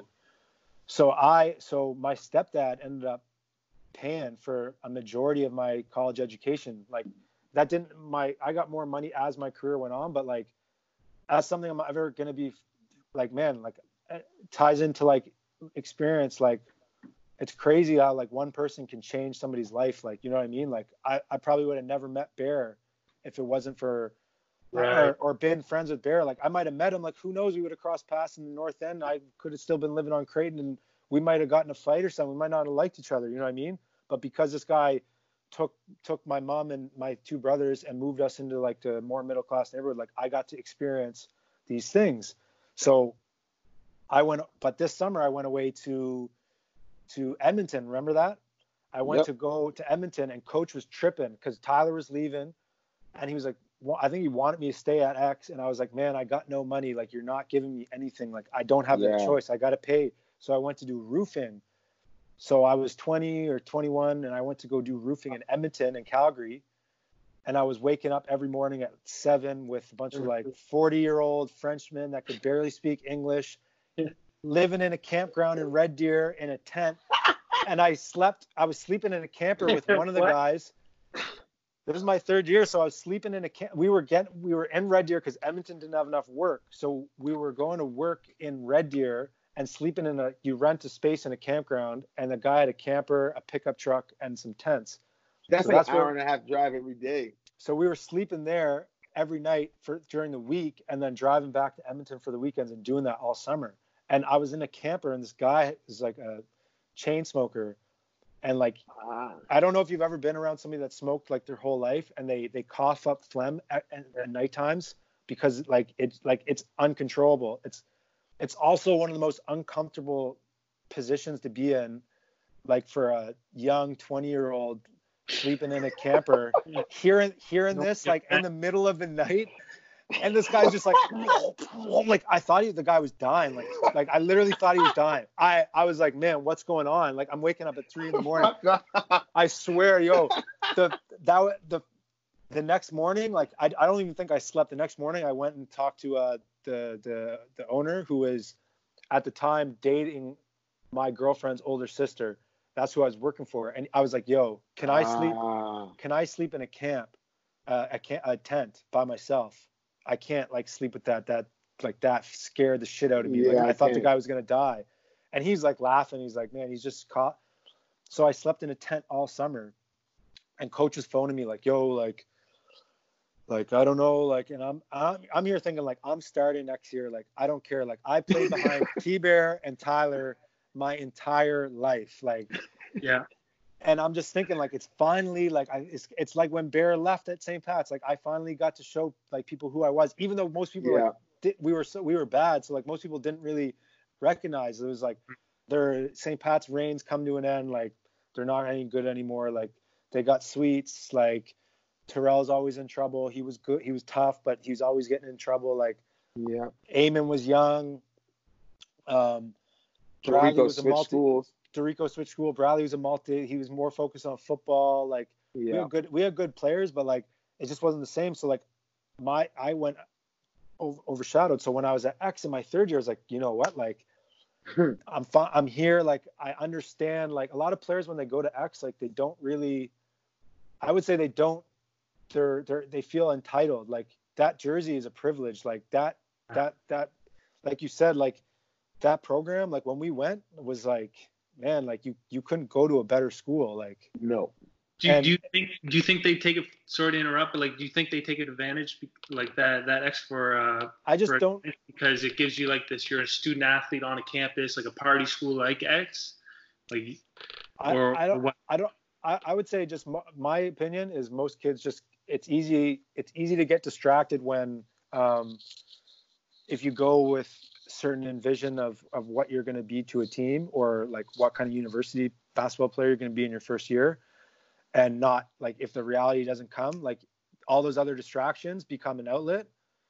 And it's easy to be like, for me, I knew how good Bear was, right? So if somebody else went there thinking I'm going to be the starting point guard or I'm going to be the best point guard like at X in the next 4 years, and got there and then realized like T-Bear is just, you're not going to play over him. Like for them, instead of thinking like, okay, I'll still be like the best player for the team to help them better, they might be like, man, like I'd rather like I'm gonna go like drink with my res buddies and like I don't if I'm not gonna be able to be like consider what T-Bear is, like why is it like I'm gonna enjoy my time at university, like I'm gonna enjoy the girls, I'm gonna enjoy the drinking, the social, you know what I mean? So I don't think people, I just think people take for granted like what it means to be on a team, like you know what I mean, like the ability to work together to like for a common goal and to put your egos aside and accomplish things is probably, in terms of sports, like for me, like I got to witness that with St. Pat's. I got to witness it at X in tournaments. Like we didn't win a championship, but we won a lot of games, a lot of tournaments. So like just accomplishing things with a group of guys that have different skill sets and different personalities, that is like one of the biggest like things that for me is like I loved it. Like, you know what I mean? Like my first year, I didn't care if I didn't play. Like I was still going hard in practice. I still trying to pick guys up in practice. Like if I saw a guy was down or like not feeling like, you know, or there's an issue between two players, like I always wanted to like try to diffuse it because I want to see the success like from us. You know what I mean? Like I knew it, and that's easier for me to say because I was just so far on the bottom of the totem pole or the pecking order or the food chain that like that was my role.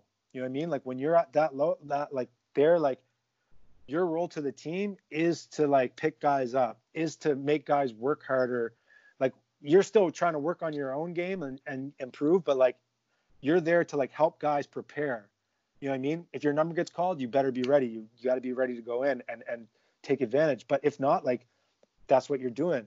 Whereas I think guys now, like, everybody wants to be like the T-Bear of X. And it's like, you got to either wait your turn and work hard and wait till your number's called, or just outwork and show them, like, in practice every day. Like, go, if you want to be that, go against Bear, go like, and show that you're beating them every time. Like, you're winning the matchup every time. You know what I mean?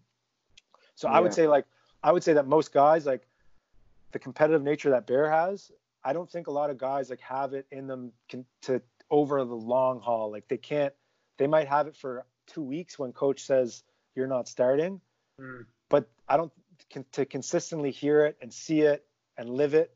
I think it just wears and beats guys down, like Bear said, that aren't mentally, like, they can't handle it mentally, right? And that's just a thing where it's like, you got to accept that when you go into a university program. It's like, I'm accepting, like, I'm on a team, like, you know, I want to be great myself. Like, I want to be really good. I want to perform well in front of other people, but I also have to understand, like, I'm out here playing for more than myself too. I'm playing for, like, say, X and the guys that I'm in the locker room with. So I would say, like, I just think that definitely plays a part. It's just expectations. And I will say, I know I'm talking a bit, but I will say that, like, I think maybe my expectations were could have been higher of myself. You might, being in that role, sometimes you might give yourself, like, put yourself in that role more than you should, as more time than you should be. You know what I mean, Bear? What I'm trying to say, like, you make yourself believe that you should be there, even if, like, your goal is to climb. Like, and it is tough, man. Like, you know what I mean? You don't want to seem like you're everybody's, like, rookie, always picking up after them. You know what I mean? Like, you want to still prove that you're a dog. Like, you go there and you're getting it, but it's a tough balance to kind of try to like stay between, I guess. It's like interesting to hear you say it like that, because you think of when I entered in first year, and I wasn't like, I entered in first year and I was thinking, like, yo, like, I want to do what it takes to be the man. Like, I want to be the man here. Like, I see all the love that Barry and Tyler's getting, and Neil. I see how good they are, blah, blah, blah. Team Canada, this and that. And I'm like, yo, I want to get that. And I went there thinking, like, all these things can be accomplished. And the crazy thing is like, in practices, man, like, you can ask Frosty, man, there are some times where, like, matchups, guys are, like, ready to fight. And I mean, like, no joking, like, guys are ready to fight. Like, punches are going to be thrown. But obviously, coach is stepping in the middle, or another player stepping in the middle. And in some instances, punches were thrown.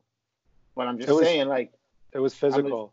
I'm just saying, like, I'm going in there, and that's what it's like in our first year. And it's like, if you know Gary, he's like some super athlete. And, man, he tried to dunk on me about 50 times in university. And like, every time, I might have fouled him about 49 times. 50th time, I actually blocked him. But, man, just having that mindset of thinking, like, yo, I don't care if he's like Gary and he's got a fast break for a dunk. Most people would move out of the way. Exactly. I'm fast. I'm athletic. I can jump high. So every time I'm like, he's not just going to walk by me and get this dunk. So I'm running as fast as I can. Yeah, I'm jumping up, and I did that consistently against anybody I played against, big men in the league, no matter what, because it was that mindset that you had to have, or that I had coming into my first year. It was like, man, I don't care what I hear these guys are capable of. Like, you want to be at the top of the food chain. Exactly. I believe that I'm capable of that and more, or I'm capable of just as much. And I want to be able to prove it. And that is kind of interesting, because he came in with a totally different perspective in the beginning, but the end result, or the end goal, was the same. I came in with a more fierce perspective with the same end goal. So it's just interesting how they both came full circle like that. I would say, I think part of it is environment too, right? Being around Tyler for like longer and longer and longer, right? Whereas that had already built up through your whole life, right? So that meant it was just, I was kept playing catch up to that mentality of, like, wanting to be better than everybody else, and wanting to, like, be that guy in the court that when you walk in the gym, like, man, any like top of the food chain, like there's a lot of things, but people know like when you ball, like that guy walks in the gym, Oh yeah. everybody in the gym's like, The hey, energy like is- people that don't know, they're like their boys or their friends or the girl in the crowd is like, is that like who I think it is? Like just like you're just known, you know Yeah. what I mean? Like you're at the Yeah. top, like you're putting in work, you're eating guys, you're getting buckets, like Yeah. you're dominating, like you're And alpha. people are recognizing it. Exactly. You don't, People are recognizing and even it. if you're getting beat, like you're not, it doesn't happen often. And if it does, like it's not even like a shift in mentality. It's like, okay, like you're even going harder. Yeah. You know what I mean? Whereas other people might be getting buckets and they're like, next game, they're trying to find somebody to sub on to their Yeah. matchup. You know what I mean? That's just a Yeah. mentality thing though, right? It's a defeated, like, it's not like a man, like I gotta find a way. Cause in life you Well, fail. Like, Yeah. Continuously. Continuously. what were you gonna But say? But it's like interesting because like that also runs into earlier when we were talking about just doing that one-on-one drill and how coach used to make us do it for so long and how I said I was going to touch back on it. So there was a game at Acadia. This was in our third year when Frosty had just like Frosty's getting the love he deserves right now. Yo, go to Acadia, big game. It was always jam the gym at that school. Every time we played, jam the gym, and it was packed. Going, Frosty's starting. No, Frosty's starting. You didn't play that game. No, I did. I didn't play in the triple double game. Oh, okay. Yeah. Oh no. Yeah. No, you're right. Yes. Frosty starts this game.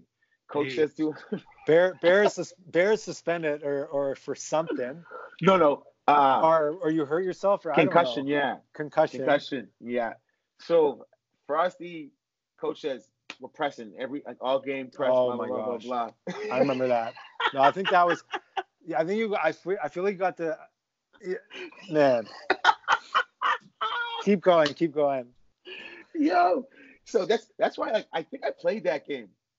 Yeah, I think I did. I thought that was at X when you're talking. I don't know where you're gonna go, but if you're gonna go talking about the Acadia players talking to us. No, I'm talking about when me and you talk to each other. So okay. Coach is telling us press all game, whatever, and so we must have pressed like every single possession because we're getting steals and scoring. But steals people and don't understand. Like we're like some people like play like arm's length and just like, kind of like shuffle.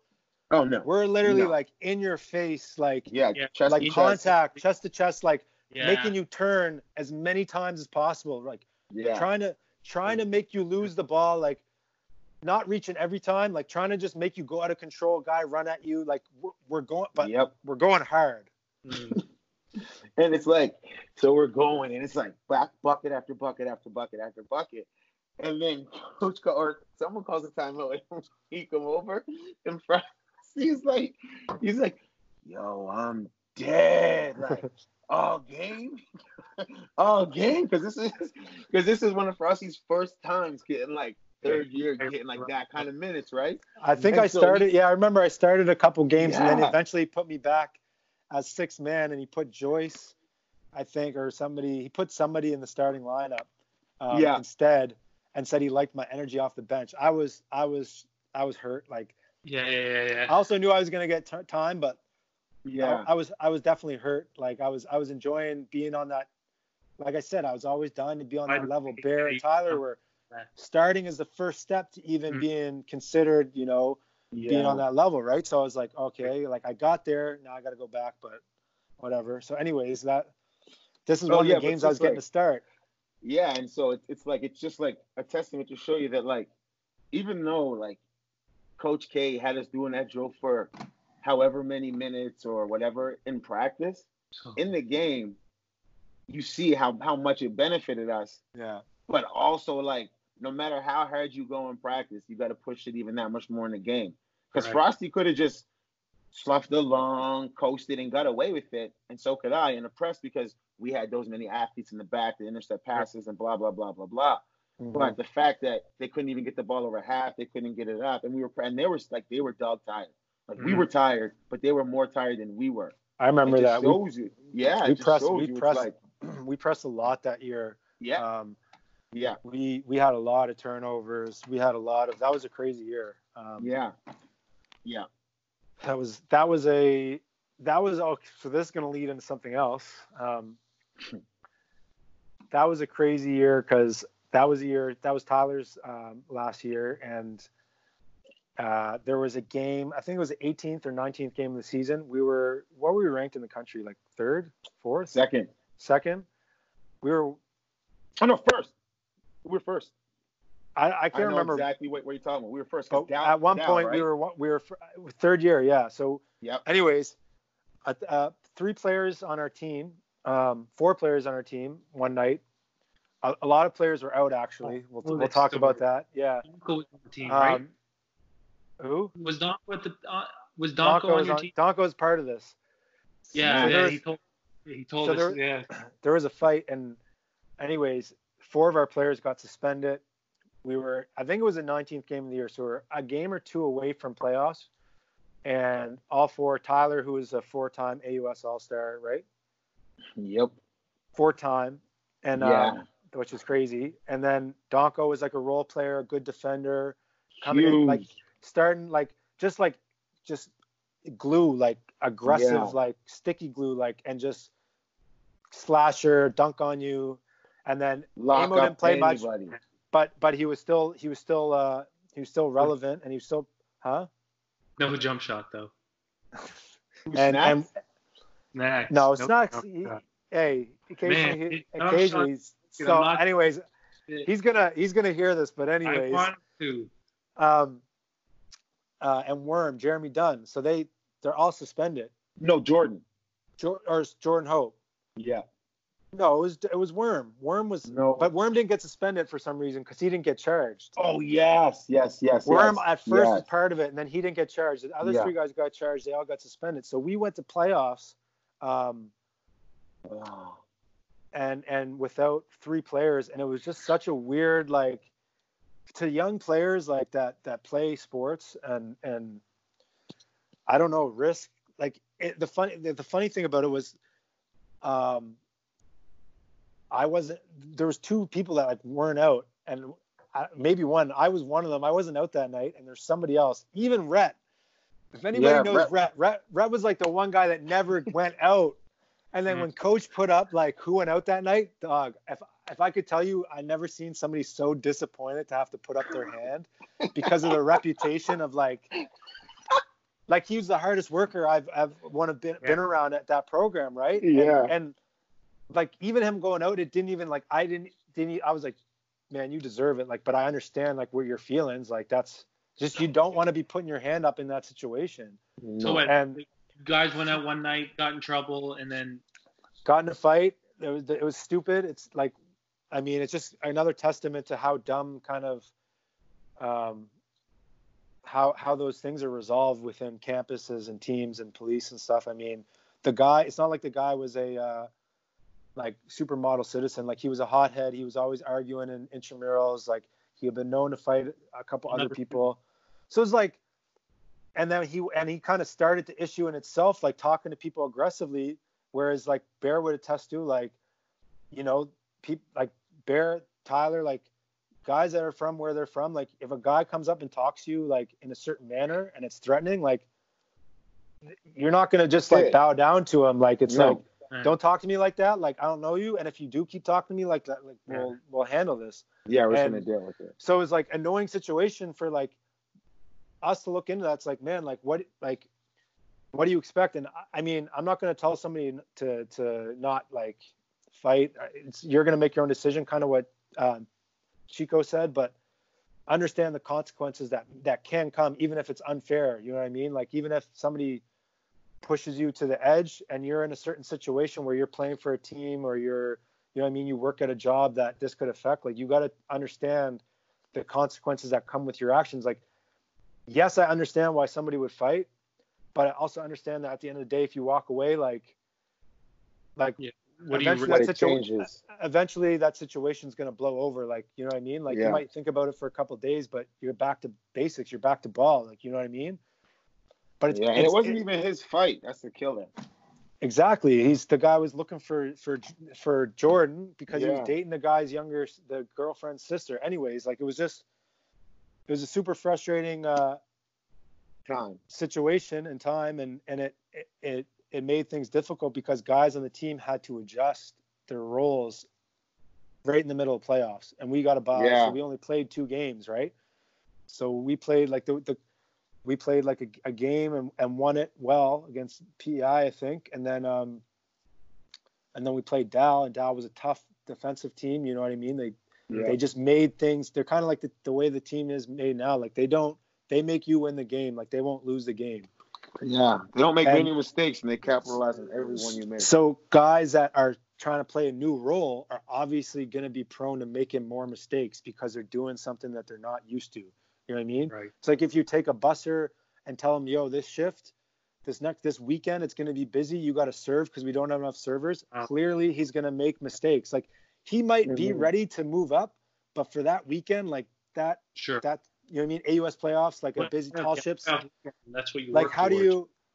It's a really tough adjustment. It taught me a lot because I did not play well in that game. Like I think I played decently well defensively on Fareem, but offensively, I didn't do what I need to do in that game in terms of to help Bear and to help other guys play well. I'm not going to say I played bad, but like it's just I could have done a little more. Like I scored 5 points, maybe I had 4 assists, but like that's not when you lose Tyler. And I'm playing like more minutes, like covering some of those minutes. Like you got to at least put up like 10 points just to cover fill in, right? And I know there was the other shit with Beatty and stuff, but regardless, like but I mean it's tough though, man, because like you said, aside from like putting up the points, it's like a big thing they said about when Kevin Durant wasn't there with Golden State is that it's not even the fact, even if Kevin Durant was there and he didn't even score 30 a game or 25 a game, it's the fact that Kevin Durant's there.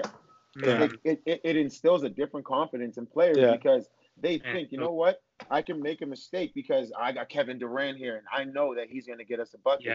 And that confidence gives the player to be like, if they think I can make a mistake, that means they're going to play with a different confidence and they're not going to be afraid to make a mistake. It's true. You see what I'm saying? And then we go into playoffs with players who have played like that all year because they had me and Tyler like putting up buckets. But then you reach a point where there's no more Tyler.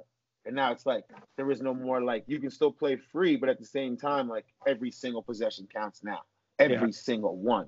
You can't sacrifice one and think, I got 2 guys that can still get after it and just can still legitimately win the game. Whatever, I can still just tell them they'll go somehow make it happen. And that's the biggest thing. Like, that was the biggest hit to us. It wasn't that we didn't have the points. It was that we didn't have the same confidence and swag and pep in our step and all that stuff that we needed in order to win. Because, man, to have that confidence, to have I guess you call it the X confidence, the second gear that we would always shift into, to not have that sucked. It was just like unfamiliar territory. Didn't know how to deal with it. Yeah, it was man, that was definitely like frustrating because we were so close. We went to nationals that year. Great experience, man. Those experiences are so crucial. Like just watching nationals on TV and then being able to experience it in person and then like be able to watch it because you understand what players kind of go through. You understand like the schedule, the routine, like and then here's the thing. I had such a surreal moment the first time I went to playoffs, the AUS playoffs as a player. Because my whole childhood was growing up watching you guys play, right? And just exactly what you're saying, it was the craziest experience for me to go through the employees' entrance and go underneath the stadium. Felt like a pro player, eh? And then where you and be like not even on the court, be underneath the stands warming up and stuff. And it was my first weekend. It was my second year because we didn't go my first year. It was my second year. I was like, man, like this is what T-Bear was doing. This is what Fraud. This was what like the guys that I grew up watching. Like I'm doing it now, and it was such a surreal moment for me. And Jaden and I have even had these conversations too. Like, man, this is because between X Camp and between AUS weekend, there was no better time of the year that we looked forward to. The whole year we were just waiting for X Camp. The whole year we were just waiting for March playoffs. And to be able to experience that with Jay after like growing up just starstruck over X basketball, I was like, man, this is such a cool experience, right? Yeah. So that definitely just made me remind me of that. But like, obviously, we're going past 2 hours here, and I kind of want to get into a thing before we call this. But Bear, like, what are you? All of a sudden, like me going through basketball, I didn't get like follow up on what you're currently up to after you finish that X. All of a sudden, I see you moving out to Calgary. Now you're constantly in the mountains taking crazy videos, like going to these places not a whole lot of people do, and like even just for me, not even for the people listening, like what are you up to nowadays? Like where did all this come from? Well, a lot of it stemmed from when Tyler was killed. So when he was killed, I decided to take it upon myself to just like spend a lot of time in the mountains because I heard it was a great escape. I heard it was good energy, and I just heard it was a peaceful place to be. Like if you're trying to have some clear thoughts or just really want to get out and see some dope stuff. And so started going out there, started seeing things that not a lot of people get to see and doing things that not a lot of people can physically do or mentally do at the same time. And so in doing that, that same competitive nature came back from basketball. It was like now I have heights, I have something that I can do where I can fill that competitive void and I can fill up that competitive juice tank again and I can go deal with it in the mountains. And like now, aside from, I mean, obviously I'm doing some personal training with basketball on personal skills and skill development and whatnot, but going to the mountains is my favorite thing right now because it's just something that people come from all around the world to do, and people who live here can't do it. A lot of people can't do the hikes that I do. A lot of people aren't brave enough to do the hikes I do in terms of mentally. A lot of them can't just physically or mentally push themselves to get over the humps that you're going to deal with. It's like, I mean, I guess it's similar to running a marathon, whereas you're going to be tired the entire time. That's something you have to realize and accept right away. What would be like tell me like a difficult like hike would be for you, for like people that don't understand like what a hard hike is, or like how what your day might look like getting up, like driving, getting there, like how far you're going. Like, yeah, like how is that to a marathon? Me, I think of hike, I'm like, oh, you're going up a hill for a fun little take a picture and that's it. Like, no, and that's exactly how I thought of it too, because I never had taken the chance to go out and do it. But it's a totally different kind of stamina, cardio, totally different kind of physical experience. But mentally, you just, I mean, the reason I say it's similar to a marathon is that you're probably, when you run a marathon, you're probably tired the entire time, but you're able to just fight through it. It's just like, I know I expected this when, like, before I knew I was going to be tired. And so when you're hiking, you know, it's tough because you're going, it's not just trotting along like this. You're going like this. Like some of them, the elevation, you'll go, okay, so you'll start at the bottom. It'll be 6 kilometer hike round trip. So that means that it's 3 kilometers each way. You're like, okay, 3 kilometers, I can walk 3 kilometers. That's a joke. yeah. When you get there, but that 3 kilometers is all incline. And that all incline, it isn't like this incline, it's like this incline. Right. And so you're walking up doing pretty much calf raises and walking stairs for 3 I kilometers. always wonder why he had the biggest calves. Like for 3 kilometers, right? And you're like, that's a different kind of muscle endurance that you have to like start to get used to. And so then you get other hikes that might be like super, like not too much incline, but technically one wrong step, you're finished. That itself takes a different kind of cardio, different kind of stabilization, because you got to be able to focus in and zone in on like, yo, if I take the wrong step right now, like I'm cheese grated. I'm done. I'm falling down all these rocks and that's it. So you got to stay on top of it and you really have to focus Interesting. in. Yeah. And so like, I never considered it like that.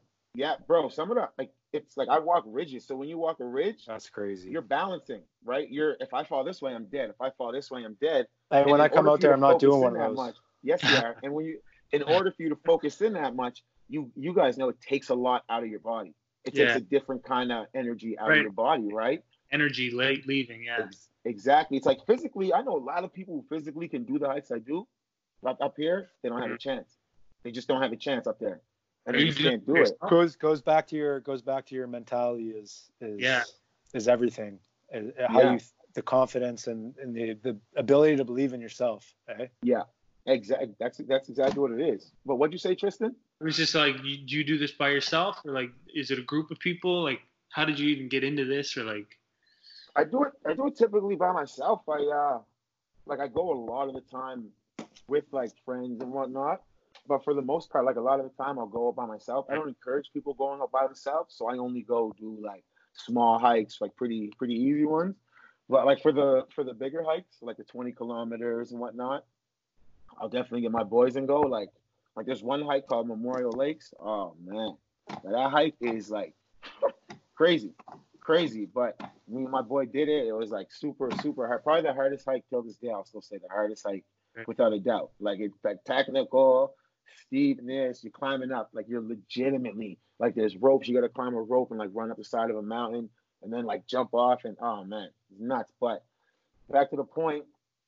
I go. Yeah, I go with tons of different people. Most of the time, I just go by myself. I like to go by myself because it gives me like a relaxation, whereas I don't feel like I have to leave for somebody else. I don't have to entertain somebody else. I don't have to worry about if someone else is having a good time, if they're enjoying it. It's kind of like I'm here by myself and I know I love it, so I'm just going to take advantage of it. And like you started this whole thing like Tour Guide Teddy. Like I noticed that you changed your name to that. Like where's that, like what's that about? Oh, so the tour guide just came from, actually I was on well, I don't have Snapchat anymore, but when I first started going to the mountains, I used to have my Snapchat stories, and every story would start with, it's Tour Guide Teddy. And then people would react the same way you guys did. And so I was like, man, that's it. That's the staple. Like, that's the one. And so I just stuck with it and kept rocking with it and kept going up there, man. But yeah, that's how it started. It was just all the Snapchat stories, a joke, just joking around. I would, I want to touch on a little bit about a bit about fitness too. Because one thing I'll say is I'm not going to say Bear didn't work hard at all. I will say that genetically, like there aren't many kids like built like you are, and that allowed you. I'd say that allowed you to, just some days like I remember you always used to say Randy Moss didn't work out. Why do I got to work out? Crazy comparison, but to be honest, like at those times, like if you are the best player on the team, like you can get away with that mentality in a sense where in that league or that environment you're at the top. So like who's going to tell you like what you need to do to be at the top when you're already at the top, right? If you're not seeing like forward being like, okay, like later on I might have to match up with guys that are like 6'3", you're just looking at me or other people in practice, it's easy to, right? Sure. So I would say for me, my experience with Bear, like I wouldn't say he worked out a ton in university. Like I think he had to with Team Canada from our previous discussions and stuff, and he was a monster when he came back that summer. It was always because of one of those things, like all the football guys, like people that knew working out were like, man, if he works out, like I'm like he, like the potential is limitless. Like who knows what can happen? Like just take him up. Could run 4.3, who knows, 4.2, 4.4. Like that's how athletic, jump 45 inches, maybe 50, who knows? If you were in the gym working out, right? No one really will ever know. Yeah. And so I would ask is recently, like before you got married, you kind of jumped into the fitness a bit at Good Life in Halifax, I think a bit, but like I would say from what I know, like really just kind of staying consistent and kind of changing diet and going to the gym every day. Like what was that like for you, that period of your life? Like you still you still go to the gym, I'm assuming now, like maybe not as you were in like a crazy zone where you were eating good, you were working out, man. And you could tell, like tell us, like how did that make you feel, like the changes in you? Like did you ever think back about university being like, I wonder if like what would I have looked like in my 5th year if I would just started hitting this every year? It's true, man. I thought about that so many times working out when I was really in that zone of like when I built that momentum and I just kept riding that wave. And I'd always think like, man, if I was going this hard in university, like the entire time I was in university, how much easier would that have made things for me? And I always think that because in no way, shape, or form would it have made me any worse than what I was. Right. I mean, there's no way it could have made me worse, right? Like, there's no way it could have made me. The only way it could have made me worse is if I started working out and then stopped going to the gym to work on my game, right? That's the only way. Yeah. Because I shift my focus. That happens a lot. Exactly, right? The balance is hard to balance out, really. But I was able to think about it, focus on it, and man, I wish right now, I wish I did. Like, if I say like back then, I wish I did. It'd be I scary. honestly wish I did. Yeah, because it would have been, I don't even know how good I would have been at that time. But I mean, had I done that, would I have had the same focus on the court? And there's all, like, I always think of all that stuff, right? Like, would I have the same focus? Like, would I have just said, okay, well, I'm stronger than everybody now, and I'm already fast, so I'm just gonna rock with this, and then not work on everything. So True. Right? True, but I always think true. about it. Yeah, man, I definitely think about it when I'm working out because no, I wasn't crazy in the weights in university at all. Like, I did it because we had to when we have team workouts and stuff. And then I like the off day, I would do it summertime. I would do it here and there. Team Canada, I did it, had no choice. And then obviously when I moved out here within the last 2 years, year and a half, I just got crazy into it. And it's just like changed everything. For people that don't know, like, we're not talking about like powerlifting or like you're not.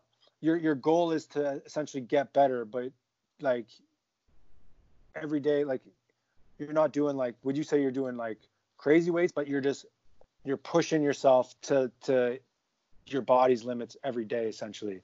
Yeah, exactly. I'm just like, I have no ultimate goal. Like, no, I don't want to be like, I don't have a goal like I got to get up 3 plates or blah, blah, blah. It's just my weights go up because I tend to get stronger because I push myself to go harder every day. And if the weight's not moving up, then I'm not doing what I need to be doing. How'd you feel like when you started, like it became consistent and you changed your diet? Because I remember you talking to me like, man, I just feel clear. Like, I feel like my energy levels are better. Like, yeah, it was like the energy levels. It was like definitely maximized in a lot of aspects. But the biggest thing for me was just that, like, the routine gave me more routine, which led to more routine because everything now had to be scheduled around being able to go to the gym at this time, being able to eat at this time, and being able to, like, I was never one to get like good sleeps, but sometimes I would actually like be like smart about it and conscious of it and be like, yeah, okay, well, maybe tonight I'll try and get a good sleep. Because like on some days, like when I wake up, it'd be like, man, I got to go for a 3-mile run today. I didn't sleep well last night. And I'm already feeling like mentally I'm not into it, right? Because I didn't prepare. But had I prepared last night and just told myself, like, even if I had a bad sleep, but I told myself, look, I'm going to bed at this time to prepare myself for tomorrow, I would have woke up in a better mindset because I would have said, look, I tried as hard as I could to set myself up for success. So then I would have been thinking, oh man, I did what I could. I can live with like the consequences. But if I don't do what I'm supposed to do, it makes it even harder to live with the consequences. Right. And that's a big thing for me. And that's one thing that it changed. It made me be accountable. And I was messaging Frosty all the time about things I could eat and couldn't eat, when I should run, when I shouldn't run, or if I'm doing too much of this, too much of that. It just, without even me realizing, like I said, it created a routine. Like other things in my life became routine, and it was just routine natural.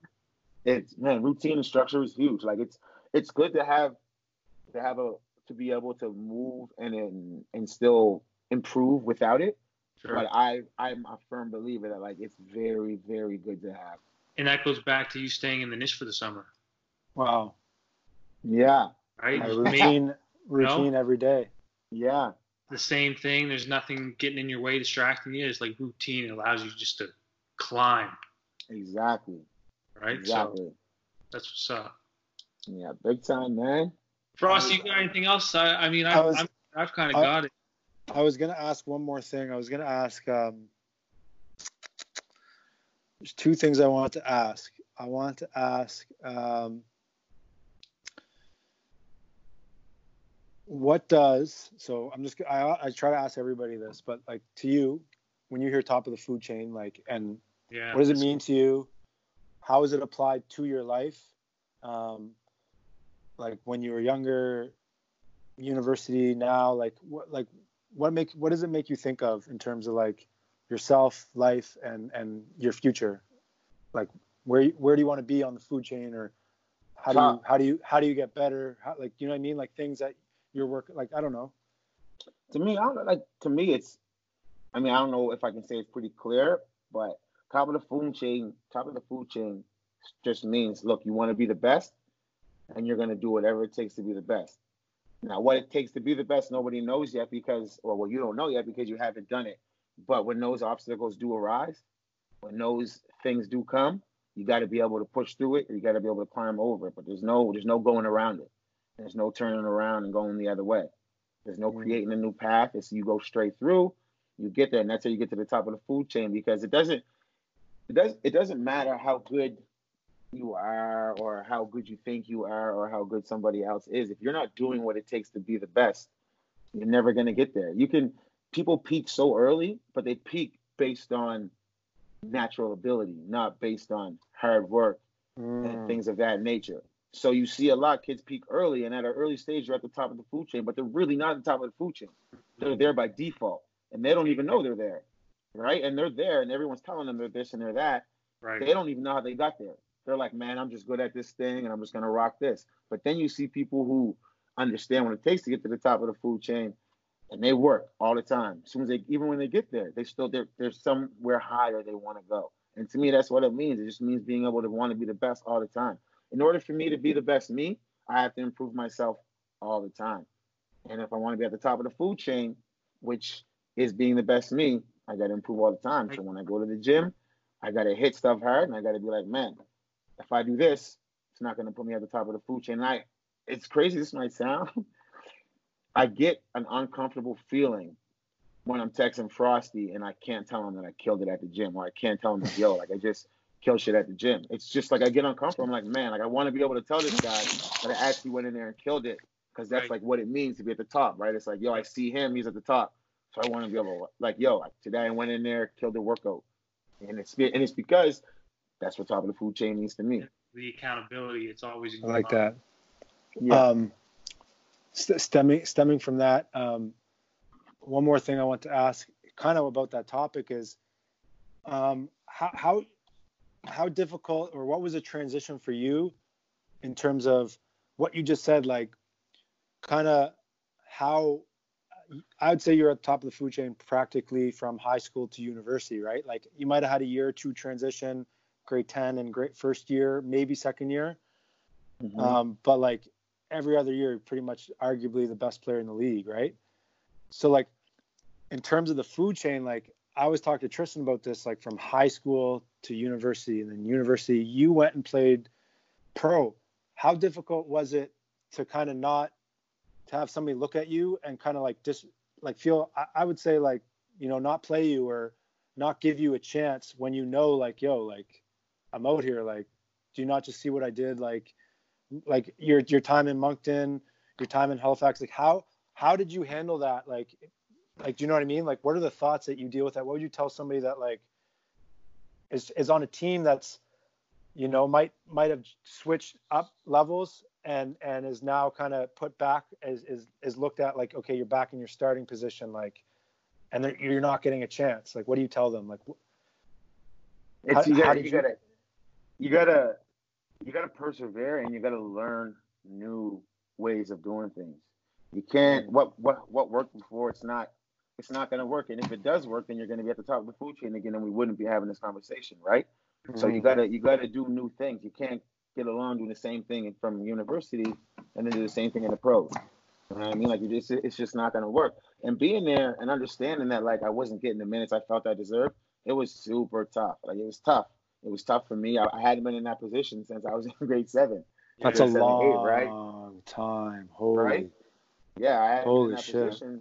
So I was just all I could do was just wake up every day and be grateful for the opportunity to play. And with Halifax, every day in practice, I would just grind. The games, I would just be exactly what I needed to be for the team.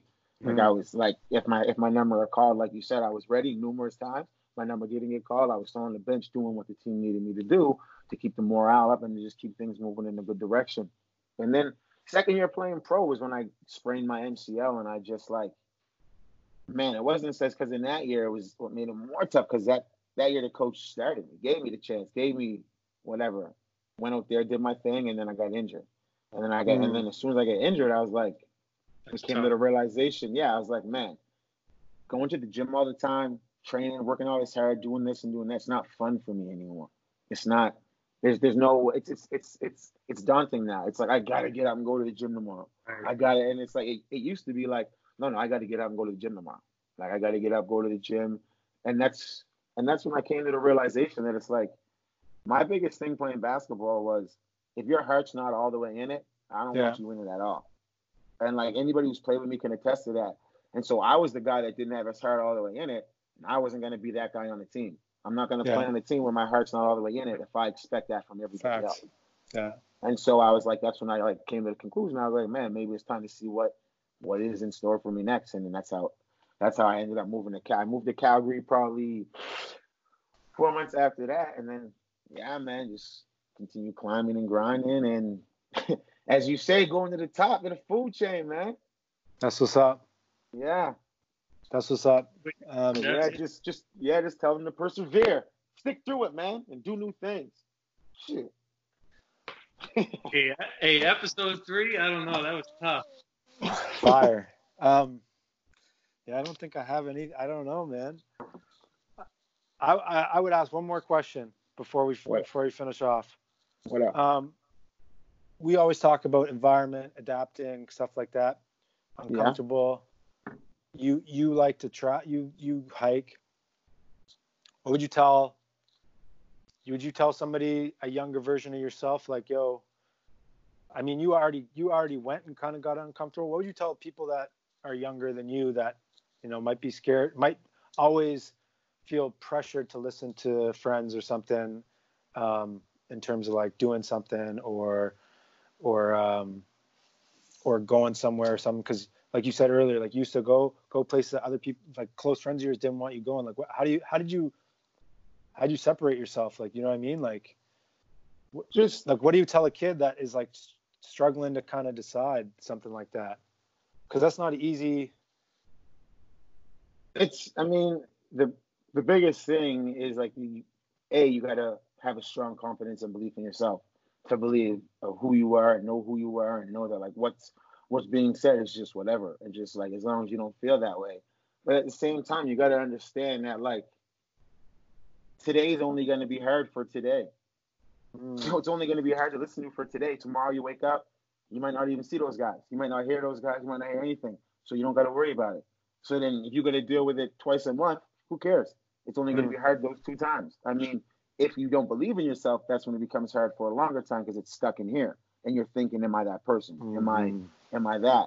But if you don't think like that, then it's easy to stay focused on the straight and narrow and just, I mean, there are a lot of other factors that kept me on the straight and narrow and kept me on a good path. But that, I think, was a huge one. Just understanding, look, man, like today's only going to hurt for today. It's not like today's not going to hurt for tomorrow. And it's temporary. Yeah. I like that. Any more questions for us, D? No, I know you want to wrap it up. I know you want to wrap it up. Well, no, I'm just like, Bear, I know. I'm thankful for like you coming on and talking to us, but like I'm thankful for the fact that like you shared the story, even just with me, because like I said, I've been a big fan of like watching like St. FX basketball, but you in particular, and to be able to like have these conversations with you open up a little, was like super fascinating for me just to get to know you a little bit more and kind of like you just have an open, genuine conversation with you. So this, for me, this was a lot of fun. So I've been telling Frosty, I'm looking forward to the amount of different people that is going to allow me, as much of a host or something like I am. This is an opportunity for me to learn from a lot of more people. So just want to say, man. No problem, man. Thanks for having me, man. It was dope. Yeah, I'm. Thanks for coming on, my guy. If anybody does it, my guy who is partial designer of the logo, crazy logo, and thanks for talking. Is there anything you want to say or ask or talk about or anything? No, man. Just Push Yeah, any yourself questions? all the time. Oh yeah, Like, you push already yourself know. all the time. Yeah, it's like I get this thing now. Like this, it's just like, what is your body capable of? Like, can you do it? Like, is your body capable of doing it? Go do it. Like, Mm. I spent a lot of time saying to my friends and hearing from my friends, bet you can't do it. Bet you won't do it. Well, now it's kind of like if I think it, like today when I jumped in the water in the mountains, freezing cold, it was like, can I actually do it? Mm. I did it. And yeah, next challenge, who knows what I'll do for myself, but next one will come up, boom, and go do it. So yeah, man, just always look for new challenges. Always look for new ways to get to the top of the food chain. Never settle. Even if it's just learning how to read, even if it's just who knows what it is. Always What would get better. what would you quickly what like kids that are in high school that play high school ball that Hmm. would you tell them like yo like try to get a plan together like from high school, like start thinking of ideas that things that you like because Trying. I found like similar to what you said about the mountains, how fitness right now, like it took me a while to kind of find that same drive that I had for basketball when I finished because I was so invested in basketball. And I know people always tell athletes school first, and I agree school is really important, but it's really hard to tell an athlete that's that invested and has been Yeah. that invested since grade 10, since grade 7 to just stop putting in this much time. Like that's literally who we are, right, as people. So I think if I had somebody telling me from a younger age, like kind of like whispering in my ear, like or like putting ideas in my head, I think that would have helped a bit. My mom tried to do that a bit, but Yeah. it's what would you say to some kid that might be in the same position, like just think of ideas in the future, like a profession or something you want to do, or if you want to play ball, go hard every day. Like don't, you know what I mean? Like I don't know. I would say the biggest thing for the kids is just find the things that basketball makes you good at, because those are probably the things that you're gonna love when you're not playing basketball anymore. So there will Wow. be tons of things that basketball makes you good at that you don't even think about. But once you stop playing, if you've already thought about the things that make you good at basketball and what else basketball makes you good at, then you'll already be on the right path. And for me, it was music, and then the mountains just came out of nowhere. It's just you always work on it. Don't Who cares how it is? Always work on it. Always, if you're in your dorm room, if you're in your house at home, work on it. If you're not Even playing ball, then work on something else. even if people, I'm sure it was hard for people to look at you when you first started going hiking and hearing friends being like, man, what's Bear doing hiking? Like, Yeah, what the call me hell? Like, crazy. how do you deal with that? Like all all the people at home are like what's like this guy, like is Bear actually hike? Like, because everybody knew you as like crazy ball player, crazy Right. athlete, musician, Yeah. out like in the club scene, like just out and about, like What was just that always kind of transformation just like? you're like kind of like a figure, right? And Yeah. then all of a sudden, boom, takes off. He's in Calgary, and boom, this guy's hiking in mountains. Like people were just like, who is this guy? Yeah, tour guide. Yeah. Let alone the whole time it's like it's me. It's just I found something that I enjoy doing. Like how did you Exactly. deal with, like, kind of similar to hanging out with people, but like how did you deal with people like being like, man, like what are you doing? Was anybody like, come on, like snap out of it, like Bear won't be doing this in like a month or something like Oh that? yeah, people were like, "Yo, this is just a phase." Like, no, it's crazy. You're just whatever. But at the same time, it's just like I said, man. Like when you believe in yourself and you love something that much, there's not much that can stop you from doing it. Do you There's think not they much felt? that can stop you from doing it. Do you feel they felt that way because it made them uncomfortable that to see themselves doing that, so they just wanted to like automatically be like, oh yeah, like I can't see him doing this because I can't picture myself doing this. Whereas you're being like, if it's something I love, like why do I care what like you want to do? Yeah, I mean, it could be actually a little bit of both, because I think a big thing is that like when they were seeing me do it, it made them uncomfortable, and they couldn't, like, maybe they couldn't pinpoint why. Mm. It made them uncomfortable to see me doing that, whether or not they thought that I shouldn't be, or whether or not they thought it was a facade or some phase, or it's just something they can't come to terms with. I just never really put much attention into it, but I think that like it definitely goes hand in hand with both of those. It could be the fact that it makes them uncomfortable seeing me do it, and the fact that they can't do it. They Right. just can't do it. Yeah, they just Mm. can't. They just know themselves they can't do it, or they're just too stubborn to ask me to do it. Sometimes that's all Mm. it takes. Put the ego aside. Yeah, just say, "What's up? What up?" I want to, yeah, Yeah, I want to go. Don't say you're crazy. Oh, that's crazy. I'd never do that. Blah blah blah. Say, yeah, I want to go. Try, yeah. Yeah, but yeah, Try yeah. it. So yeah, it's just about belief in yourself, man. That's what it really is. You just gotta have that belief and that love for That's yourself. that's kind of what I've taken as the mentality, the very strong, like a really strong belief, and yeah, that's I believe in. I see, I've seen that in you, and we spoke about that before today when we talked about kind of like how when you start believing in your, sometimes it takes people the longer to believe in themselves than others, right? Yep. But once you start doing that, a lot of things start clicking, including yourself and your mind Yep. and direction, because you're not thinking about what so and so thinks. You're not thinking about, okay, unsure of yourself. You're just going like, you know what you're gonna do. Boom, Exactly. gone, done. Yep. Exactly. That's the main thing, man. Just focus on that. Look, I know I got to do it, so I'm gonna go get it done. End of story. I don't care who thinks what. I got to get it done. Like that. Well, I guess this is Salt signing out. So All right, Pepper. man. Pepper's out of this bitch, Never, man. never. But Well, he said, I was like, wait, what did he say? Salt is signing out. but Serious. no, in all reality, like respect, like it was nice to talk about ball. Thing with like, could probably talk for a day straight just about Bears. Yeah. Like, Oh, this won't like, be the last time you're no, on. yeah, like It won't. It just won't. All right. like there's just so much. But There's just so much to talk about. Yeah. yeah, thanks So for that. coming on, man. I know it's not easy to talk about certain things, especially like, you know, when we talked about stuff, and I hope, yeah, I want to talk more. It's kind of like what Chico said, like it's just nice to open up and speak on a platform about things and just hear other people's opinions and talk about it, and Yeah. and No, and you're not just, being judged. yeah, exactly. That's it. All right, episode 3. Thank you, everybody. All right, yo. Peace, man. See you guys.